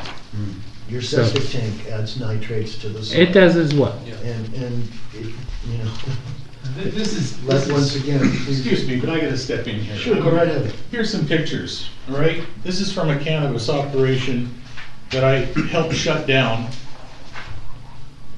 Empty bottles of chemicals, 5-gallon pails, broken Right. packages of, this is what these animals left. I know. I agree. And this is across the street from my house. And it ends up in our aquifer. Along with the 3 other Asian cartel growers that are in each corner of my property. I have to ask, is there really room in this regulatory framework for cartels? Because if not, yeah, I mean, Those pictures I've I'm sent done. into the Anza Valley Outlook. I haven't seen anything back yet. But if you'd like to visit this spot, I'll leave my number. Come over and I'll show you what these people have left. Because this is what's going into the water system. This is what I So, mean by will there be 100 anything tons, other than 100 farms tons of left? chemicals come in from Mexico every month. We don't know what's in them. Okay, sir. Thank you. No, Appreciate thank you for participating. Yes, Sure. we are very aware. We're very aware that this is a situation that's happening, just like the power theft. And again, this conversation has happened 1,000 times at the MAC meetings. But really, the reason we're here is to try and figure out a way to stop this and make whoever doesn't do this, allow them to stay. Okay, I always compare cannabis grows to gun owners. I know right now guns are a hot topic, so we won't discuss whether it's good or bad, but there was a person recently went into a school and shot a bunch of people. That doesn't mean that everybody else that has a gun is going to go into a school and shoot a bunch of people. But for the conversation right now is, hey, should we regulate who and who gets a gun? Because some people are misusing guns, right? So the situation in Anza is very similar. There are people who are doing this, they're throwing all these chemicals in there, and obviously these guys are not organic growers. Obviously, they would not fit in with the California model that currently Cannabis or Macurza, or I don't know what the regulatory body is, they have like 5. But I think it's the CDFA. CDFA regulates the grows. So the CDFA requires you have a pesticide program that meets certain guidelines. They require that to sell the cannabis, it has to go through some screening, some testing. So what we're really trying to get to here is, how do we avoid this that you brought to the table, and well, if I'm getting the impression that Kendall seems like to be a decent person, that's why he's on the board. He's proposing this decent way of growing this cannabis that is, in a way, yes, it's already here. We have bad actors and good actors. As Kevin Short mentioned. Sounds like it. Yeah. This 10-year vision. They have an idea of where they're going to be in 10 years insofar as the power. To get rid of this Asian cartel that you mentioned, you would need manpower. You would need police power. And if you ask Riverside County where they see themselves in 5 years as far as police power, they're going to tell you flat broke and the same as they are now. They have no way to dig themselves out of the hole. And what we're trying to do here, and I will remind everyone, is to find a solution to the problem. And the solution would be to somehow get the good actors to push out the bad actors. I think that's the only way I see it. That's the only way I see it. I mean, I don't see any other solution to this problem, really. I mean, because there is no funding to enforce the all-out ban. We mentioned it at the beginning of the meeting. Yes, an all-out ban would solve the problem perfectly if we had the manpower. I don't know, want to bring in the National Guard? What do we do to completely enforce this large extension of land and these pop-up grows? Edison, No, go for it. I'm done. If we say we have a certain percentage of, I'm hearing anywhere between 200 to 2,000 growers, and we're stretched at capacity in various ways, and if even 1% of them do what those photographs show, there's a nasty impact on the community.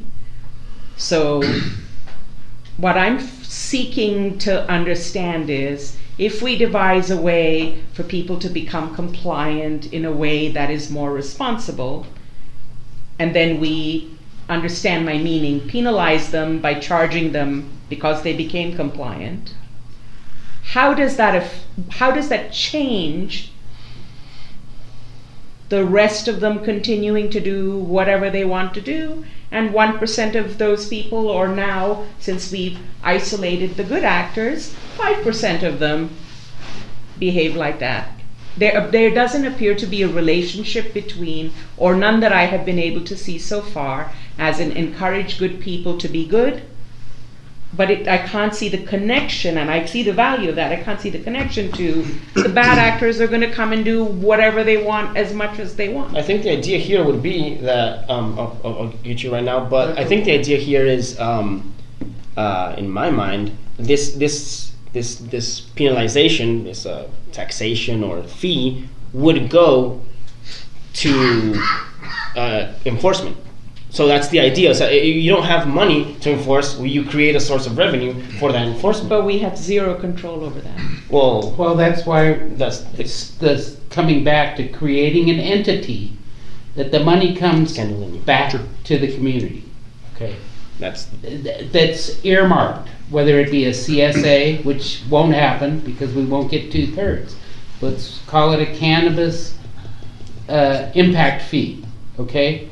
And it gets sent to the general fund, and it comes back to a local governing body that gets created. It's the intricacy of building this, but they do that for Valleywide Parks and Recreation in Awanga. That money goes to the general fund, but it comes back to Valleywide Parks, and they get to spend all that money. We don't have the ability to form a city here. We could try it. It would be a decade or more before it would ever happen, if it ever happened. And we don't have that. And the time. 4 to 5 million we generate in property right taxes here. won't cover what we get now from the county. Ask Oak. Sorry. This goes right back to the purpose of why we're here. If this county opts in, see, California, the Bureau of Cannabis Control, the state agency, has been touting that they are going to generate the largest amount of tax revenue of anywhere. Colorado, Washington, Oregon. It's kind of a lot. It has nowhere to go. It does not go into the California State General Fund. It is specifically earmarked for enforcement. So Get if this wrapped up. Riverside County can find a way to opt in on some kind of a scale, they will be able to garner tax revenue for enforcement. So there will be the new money to go after those who you do not allow in the system or do not want to come into the system. Otherwise, you're up to the county. You're back to going to Riverside and trying to find some money. If we opt out, we can't. The state's not going to provide that money. So there's a But way. if you opt in, the state will guarantee provide. That's the way Prop 64 is written. Right. Yeah. So And it's we got Kevin. Well, If I could just ask you guys that are growing, what level of fee do you feel is acceptable? I mean, can you put a dollar amount on it? Annual? I don't care how you want to. Yeah, I want to know what kind of metric you want to use. okay. Well, let's just use a random number. Let's say By weight. Let's say by weight. You. But Yeah. a dollar amount No, is what I mean. Well, again, it depends on the market. But the fee's not going to move with Yeah. the market. Exactly. I mean, this is on top of the state fees, right? Which are exorbitant. So Right. okay. You can do a percent, right, or a price or something, that would be something that's So- scalable. Those are- But I'm interested in a dollar amount. Okay, here. I think We have some costs, right, in terms of different levels, right? I mean, we could charge people based on, let's say, hey, if you're this level, then that's the amount of, license cost to you. Right. That would be, I mean. No, I that get would be a that. good guideline. But I'm really after just an absolute dollar amount that says, yes, this is affordable, no, this is not. Well, Well, that's up to. Yeah. Well, okay. An annual fee would be more attractive, easier to, Based on lot size, number of plants. the size of your Canopy canopy, size. yeah. Okay, So what's give us that an number? example. What's that Okay, number? 5, 10, 20 grand. What? I Just think we have to, Or a percentage. Well, How with about a a percentage? percentage, then you have to monitor, each grow, All and sales. each harvest. Well, and each so it's a harvest. lot more Humboldt, complicated. Humboldt But that's what the offers county's talking about. 2% of gross revenue on a fiscal year.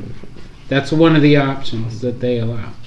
What's So, that? How do they monitor Humboldt. that though? well, you have to What show was the what you're percentage making. We have again? to report it, right? Right. Yeah, what was the percentage? 2% of the gross revenue. 2% of gross. That's, And you realize the reasonable. state is in the process reasonable. of creating a state chartered bank for this right now. Yeah. Because Because okay, the money so is. banks aren't. So 2% of your gross, what's a typical gross? I have no idea. Well, you could be Yahoo selling $300 a pound, you could be Indoor selling 2,000. So it's hard to say. Okay, so Well, what's an average? I'm sorry, I'm really looking for just a agree. number. Yeah. What's an average question. producer here coming up with every year in pounds? Is that a better metric?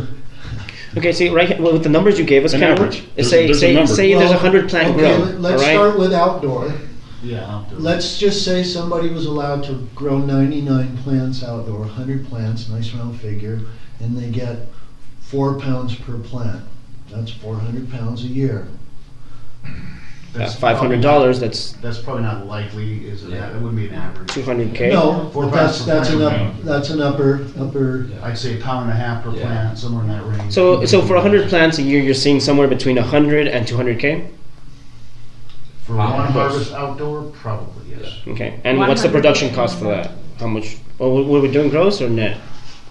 Well, there's your gross revenue. Yeah. Now you have to net it out with your expenses. Right. Yeah. So Okay, so to have an idea, how much is your production cost? So that's- Outdoor was $8 to $10 a pound just for production. okay, so let's stop with that one for a second. So if you're the outdoor grower and you're grossing $200,000, you're going to spend $4,000 in this fee. That's your 2% number, right? Yeah. Is that reasonable on top of what the state's doing too? Or Seems a little high. Or is it? See, there we go. Well, so is because- everybody going to say, well, why would I want to spend that? Right. Yeah, well, that's again, to When not get when arrested that or is an shut down. existing scenario. That's the in idea. That's exactly right. Colorado So- and Oregon, where It overregulation. almost is seems turning like this people is away from really the- getting to the point of from- pointlessness. From being in so? it. At this rate, yeah. Well, and I went to a meeting where the state came and presented in Temecula. And they basically said, we know we're overtaxing right now at the state level. There is no room for anybody else. And Allison and my question to them was, well then, why are you even moving forward if you're already know you're overtaxing the product? People aren't going to pay it. You're going to create more black market. Washington had to reduce their taxes already because they Right. were doing exactly that. Right. And the state said, well, we're better off to start high, was their comment. Well, everybody wants to cure their financial ills with this industry. Yeah. Well, it's not City, going to the county, happen. the state. I guess maybe if let's just say, for example, if we go out and survey, right, and give a rough estimate of what the grower is thinking in terms of how much they're willing to afford if they have so many pounds per year, maybe there's some data we could try to come back. Right, I mean that because we don't know, right? Because each grower will be gotta be different number. reasonable. So okay, so you're saying you will I mean, take we on can try to that collect some data, right? to kinda do a survey and bring Yeah. that back to us to see how much people are willing to pay reasonably. And again, remember that again, it has to be the win-win-win. If you don't Right. if you don't give enough, if you don't, as they say, pay the piper, they Well, if you really. allow more people in, then theoretically, everybody. Well, wouldn't a have to pay number as of much. a number of people that will be allowed in or out has really not even been discussed because that's not the subject yet. We now need to know how much they're willing to pay. It seems to me you said the $4,000 Okay. seems high, but So- that's under this current condition. We're making I a mean, motion would right that now. not be worth more to you if you were guaranteed you weren't gonna lose your whole crop in a raid? That's for sure. Yeah. Yeah, See, that's the that's the point. impetus for Well, people that's- buying that's in. your- Coming out of the shadows. Absolutely. That's, I where- guess, So you're looking for a Initial threshold. Right. incentive. And once again, if we it allowed gets to more the people point. Under current in, it might conditions, not what have rate? to be $4,000. Yeah, It could be $2,000. So okay, I'm gonna go back here and can I make a movement? I'm not gonna ask you to make a movement. I'm chairman. I'm gonna move to ask Richard to survey the community and come up with a reasonable number of what growers would expect to pay for a municipal fee.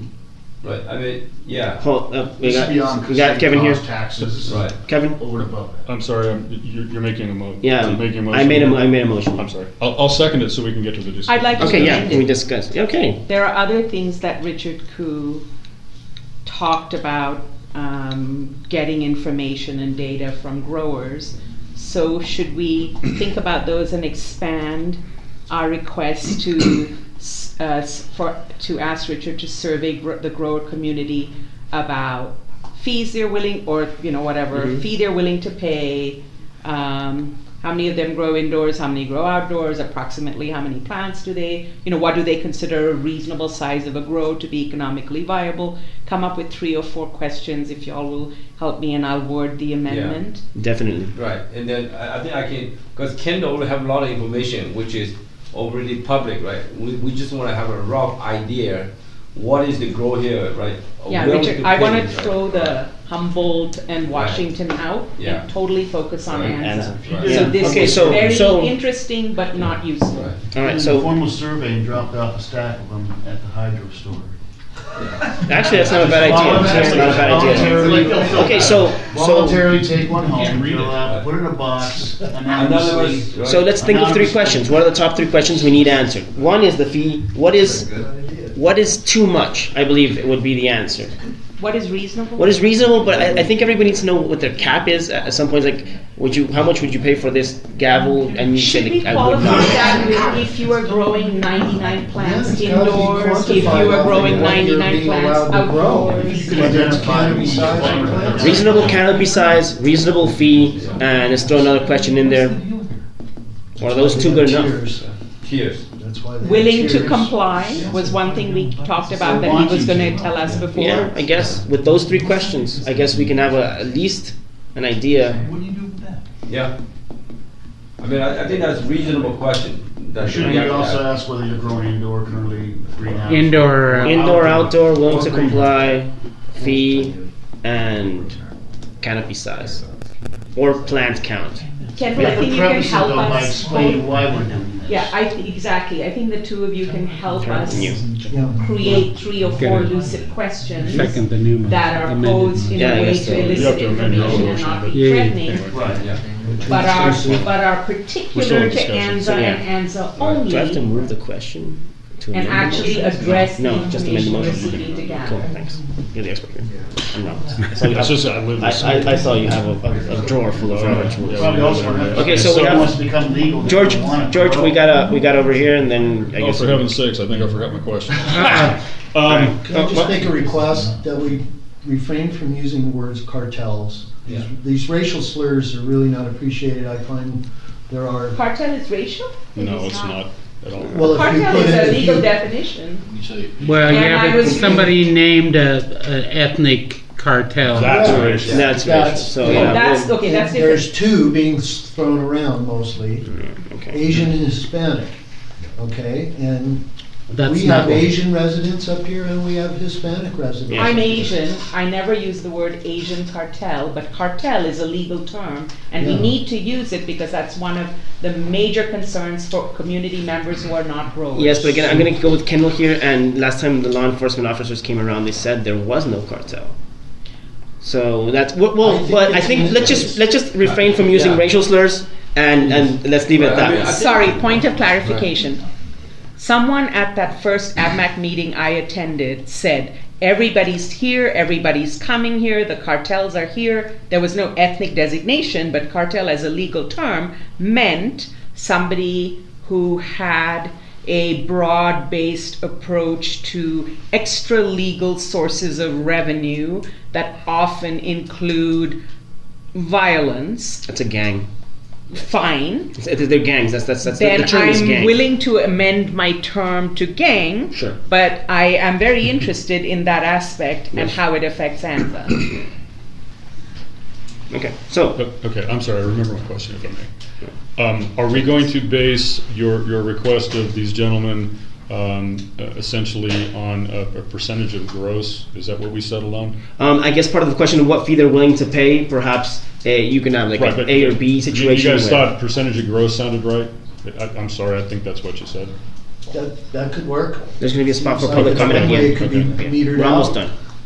We'll propose something from the feedback, and then we'll present to you guys, and to see if that's a reasonable feedback, right? I mean, I think, until we get some information from the grower, we will not know exactly what it is. Okay, Then so- let's make, Yeah. Kevin, would you like to make your motion for? My motion isn't done Sorry, yet, so- Sorry. There's a motion and a second on the floor. We're in discussion on Yeah. that motion. So For an yeah. amended motion. Yes. Can It you needs to help be me amended word? now. Yeah, so I would like to amend my motion that Richard perform a survey in which he would gather information on reasonable fee growers would be willing to pay, what they're currently growing as far as indoor or outdoor, what canopy size they're growing, and what seems like a reasonable cap.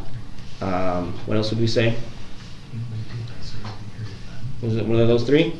Well, with those three, I think those three should be enough. Yeah, and whether outdoor they're willing to premium. comply. Yeah, And willing to comply is number 4. yeah, number 4.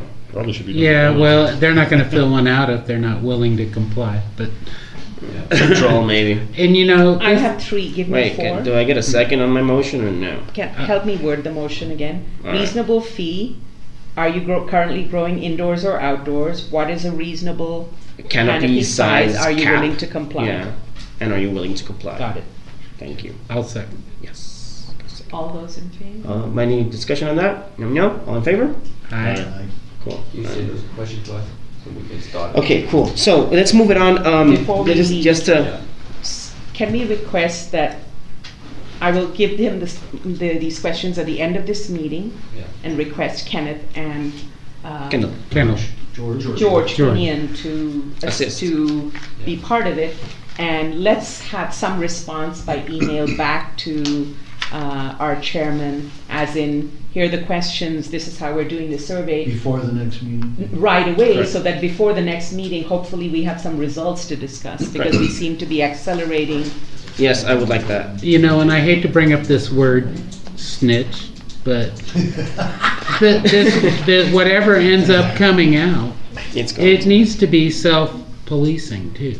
Yeah. So if you see bad actors acting badly, for like this gentleman who sees all the stuff being dumped on his property, you know, which I'm sure he's vociferous about it, but you need to say to somebody, hey, you know, you're doing a You're bad making us thing. look bad, basically. We moved here because we like the area, most of us. And I would say those are just, right, I mean, I think that most people, you know, are not like that, right? I mean, probably these are Yeah. just one bad apple or 2 bad apples. Well, there's more than one. I've seen them, the remnants. Like I so- said That's very cute. before, the transfer station is being almost used, done. it's being well used by you see those nutrient containers that he's got in his pictures in the dumpsters at the transfer station all the time. Okay, so I guess that we can leave that there. We had a presentation by Philip Kennedy on the situation of water. He sent us this water depth chart with the years. There's a couple handouts there. I brought a couple if you want to pass them along. It really, honestly, without Philip here, it tells me very little, because I see we're kind of in the same situation as we were in 1990. There's really no graph to see population growth or. If you guys would like, I can run some copies of this. Oh yeah, I just brought 5. Sorry. Oh, okay. I'll get it. So I sent it by email as well, but I mean, the same, Brian, just. Yeah. but I don't know. I think we'll have to wait for Philip until next time, or if Daryl, I know you have some expertise in the water situation. No, if you can read this for us. It doesn't look like it's varied that much to me. Just- Yeah, it says it's water depth in feet below ground level. I can see that we're. That's his standing water level in his well. Okay, cool. So it's. And maybe. And it's one well. It's one It's well. one yeah. well. It's not representative, so I guess we'll just skip Philip's presentation because he's not here. So we'll How move would on. we address the water? How should we get information about water? There was an article a couple of years ago in the paper that was produced by Mike Machado, which is why Great source. mistakenly, and it was about the groundwater I take the survey Fifth and Amendment. some studies that had been done. It's this right here. Like Actually, who? I found some information on the U.S. groundwater survey. Right, but And- it's more than just a map. Well, what they tried to do this, I believe, in 2013 or 2014. There's a situation where the evaluation of groundwater resources of the Anza to Williger area. Unfortunately, the USGS proposal CA07E was not funded due to changes in the economics situation. So, Thank you, Mr. Chairman. I will not volunteer him, but there is a representative from the Anza Groundwater Association present tonight. Yeah, I want to note that Phil Canada is also on the Groundwater Association. He is. Is he? Yeah. Okay. He did not So, say. what I would like to ask is if we could get Agua's input as a committee.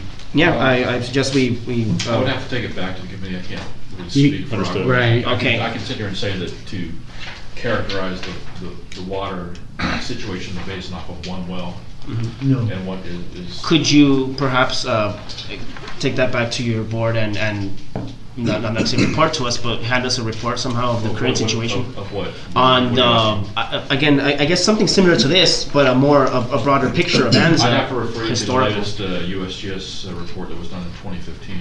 Okay. And there's a new one there's another phase that's just starting up. But that's a pretty extensive study where they characterize water levels region-wide declining about 3/4 of a foot Cool. per year, All right. when averaged over the entire basin.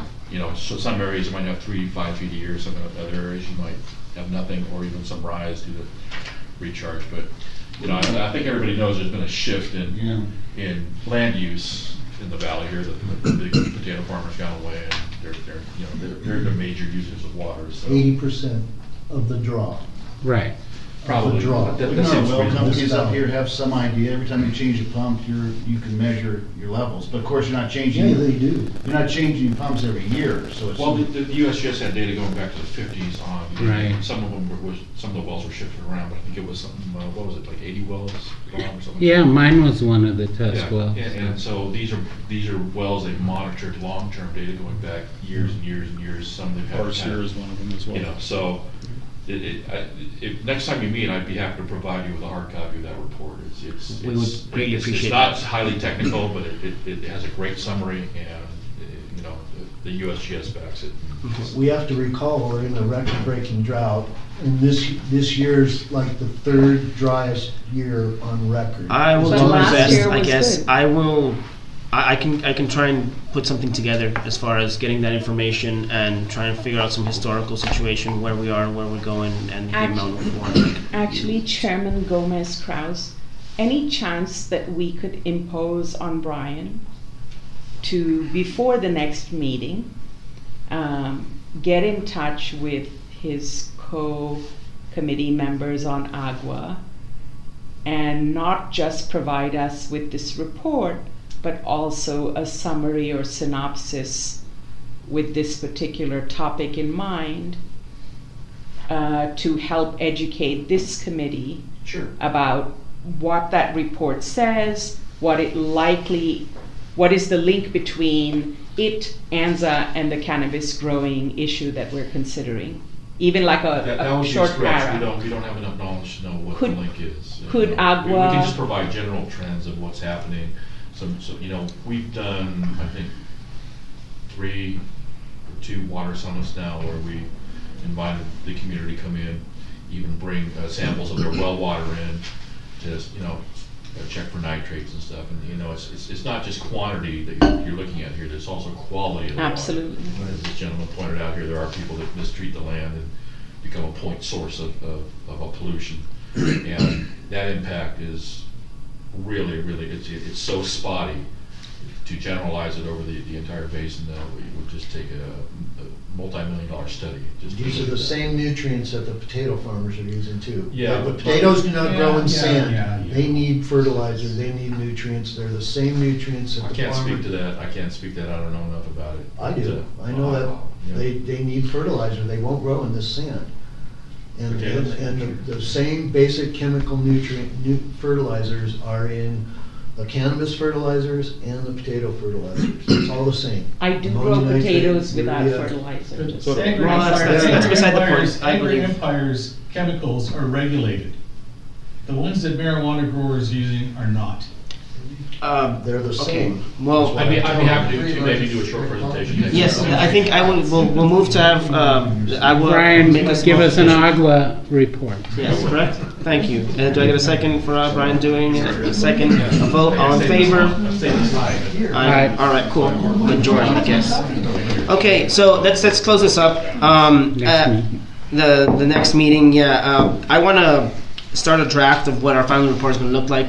These meetings can go on forever, and we can never come to any conclusion, so we do have to start. I will bring in some framework for a document, what we should be delivering to the MAC, and hopefully we'll start filling in blanks and come to some sort of consensus as to what needs to be done. Okay, that's pretty much what needs to happen, and the sooner the better. We can drag this on for 2 months, or we can do it in the next 2-3 weeks and get it done with. So I'm going to propose right now. I may not be able to attend a weekly meeting. Okay, noted. I kind of, understood that it was every 2 weeks where I would make sure I was here. Well, I'll tell you, it makes it's difficult not having a secretary. Yeah, no. I mean, I thought you were going to be here today, and I was like, oh my god, we have to write everything. And I'm not secretary. So, I okay. promised I would be here, No, but I I know. can't go Okay, 1 cool. week. No, that's no problem. I was just throwing it out there. So that's just that. I'll bring that in for the next meeting. I will. I guess that will be in 2 weeks then.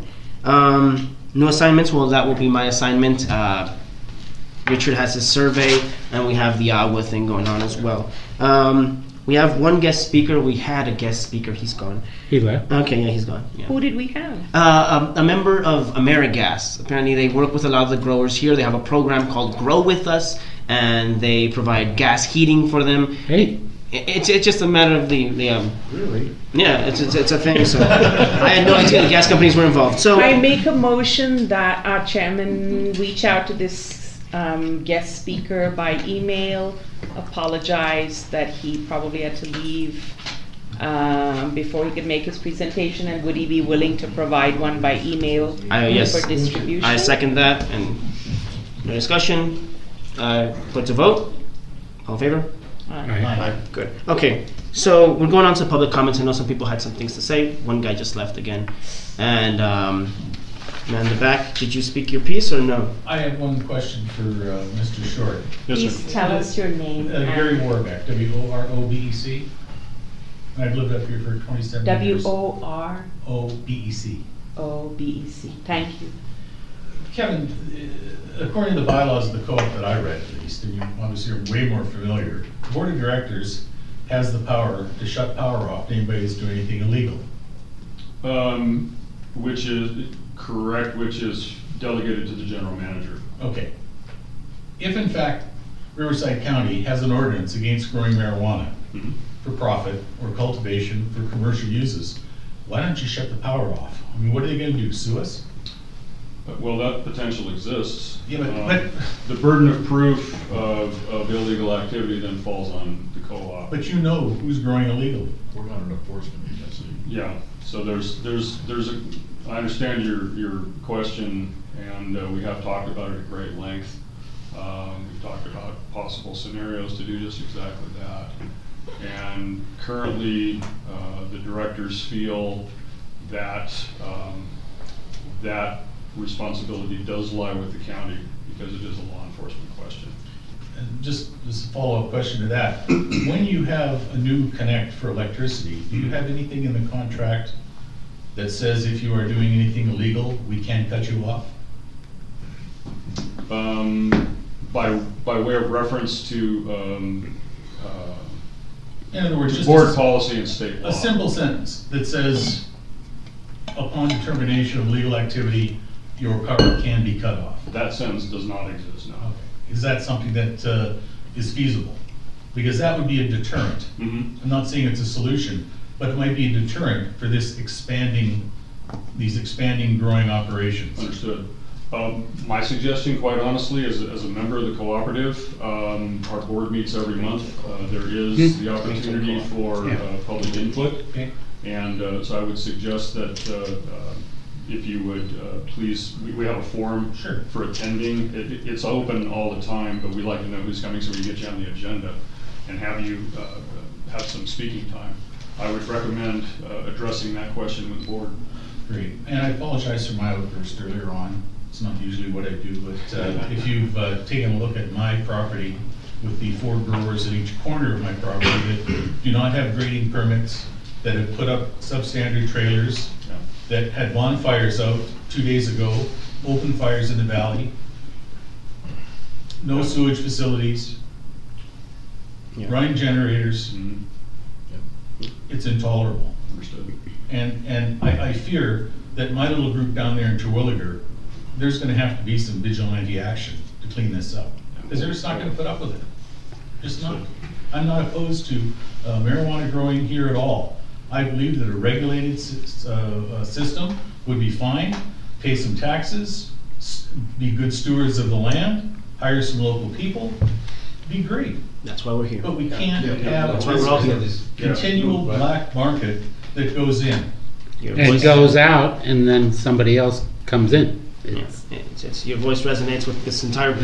Your Thank voice you is so much for your very participation. welcome. Kieran, we have a question over here. I just had a question because. Name, where do you Oh, live? Diane Seeker, Lake Riverside. I don't have any immediate issues around my neighborhood, as you can imagine. But what I have a question with is, who's buying? Where's the stuff going? And is California the only state that's checking for pesticides? If people are growing to ship it to Wisconsin, do you think they really care Nope. about they don't. pesticides? No, they don't. And from what I'm hearing, anybody that's making any money right now is selling it to people that are going out of state with it.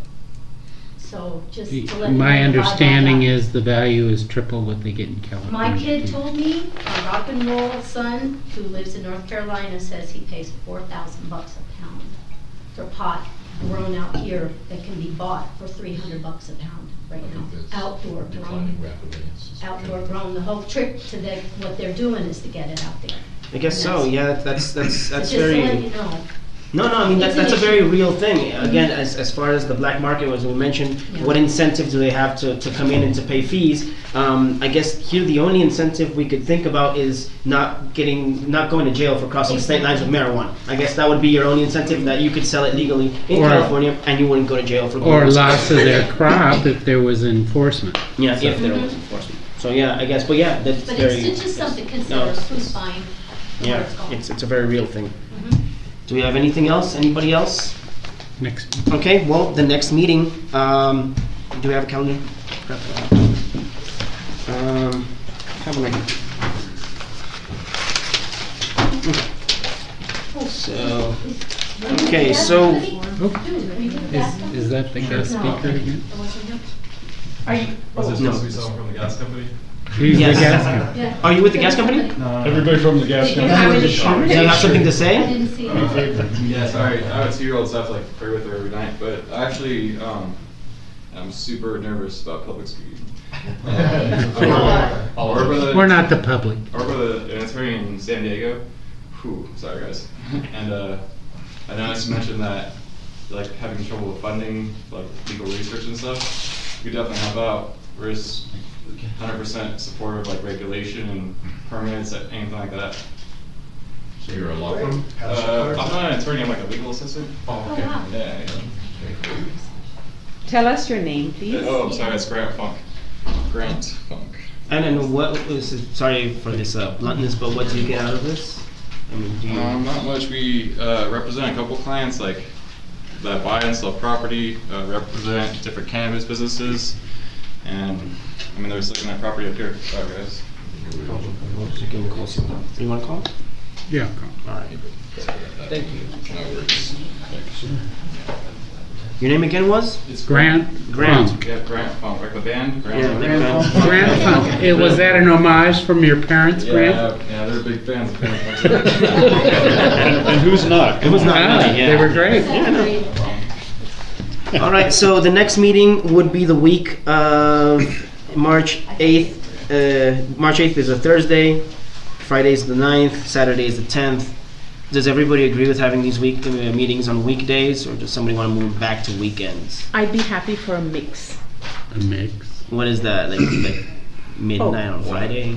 No. I mean, I'd be happy with some weekends, some weekdays. Okay.